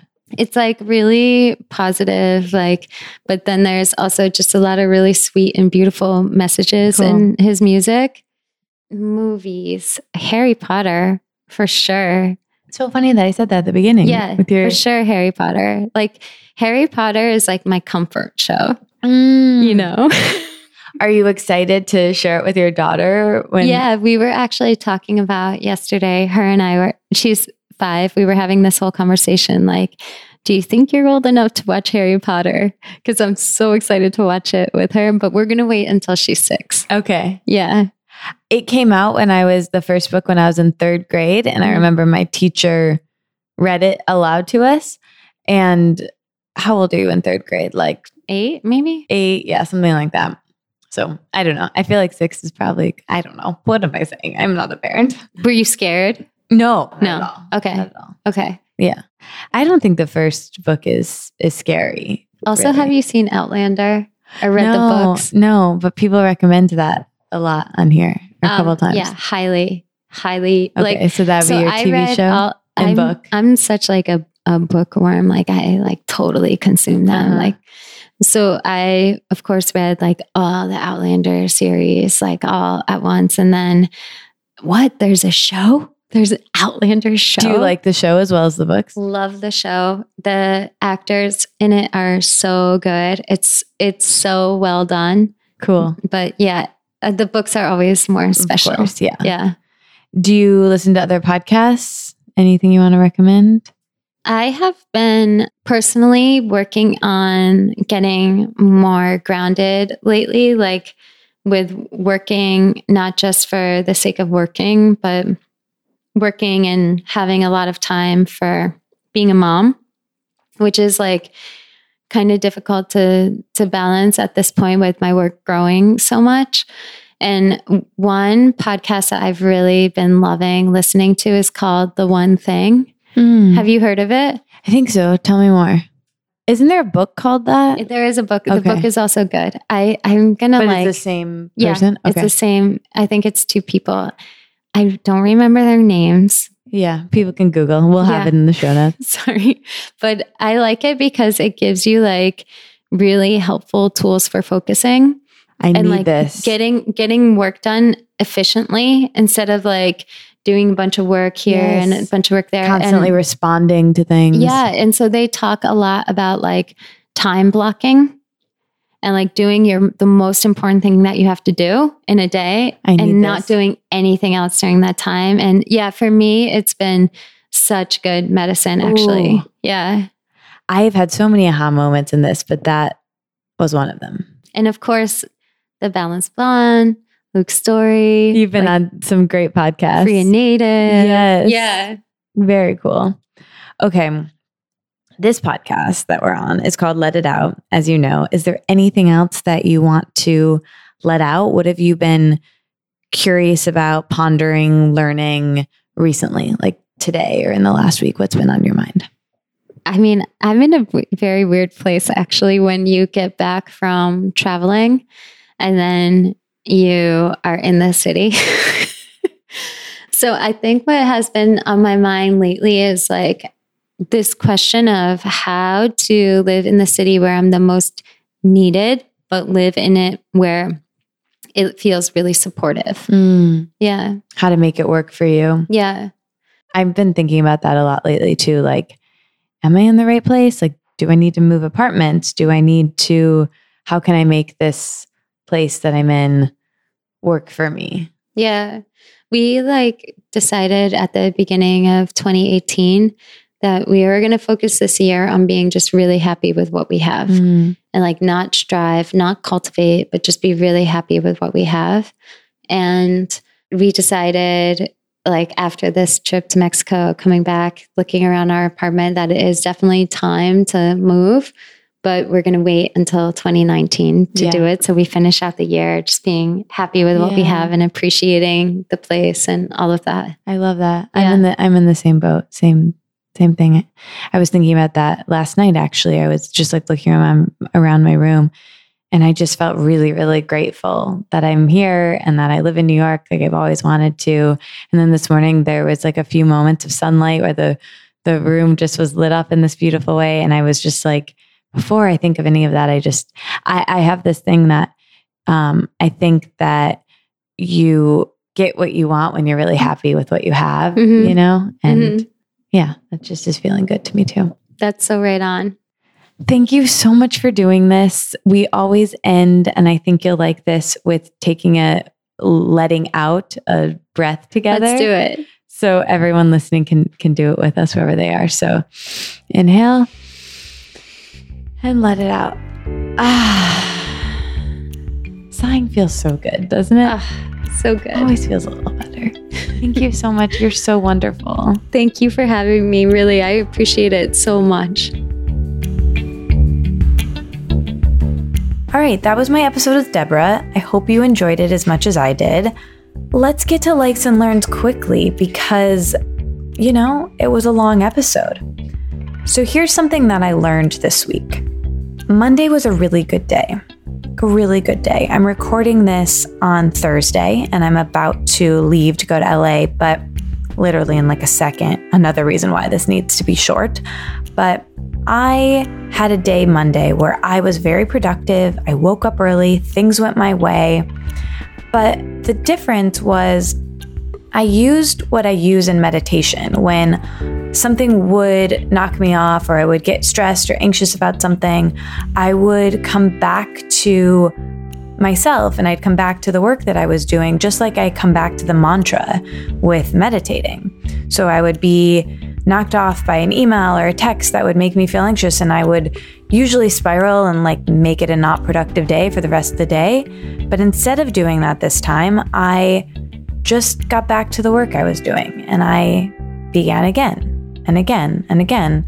And Tuesday I was kind of knocked off and things were kind of more hectic, but I'm always going to remember Monday and how magical that felt, because it did. It felt really nice and I want to keep doing it. So that's my learn for the week. And then my like for the week, I watched this movie that was so great and made me feel feelings. It's in black and white. It's called Blue Jay. It's on Netflix, so it's really easy to watch availability wise. It's short too, but there's really only 2 characters in the movie.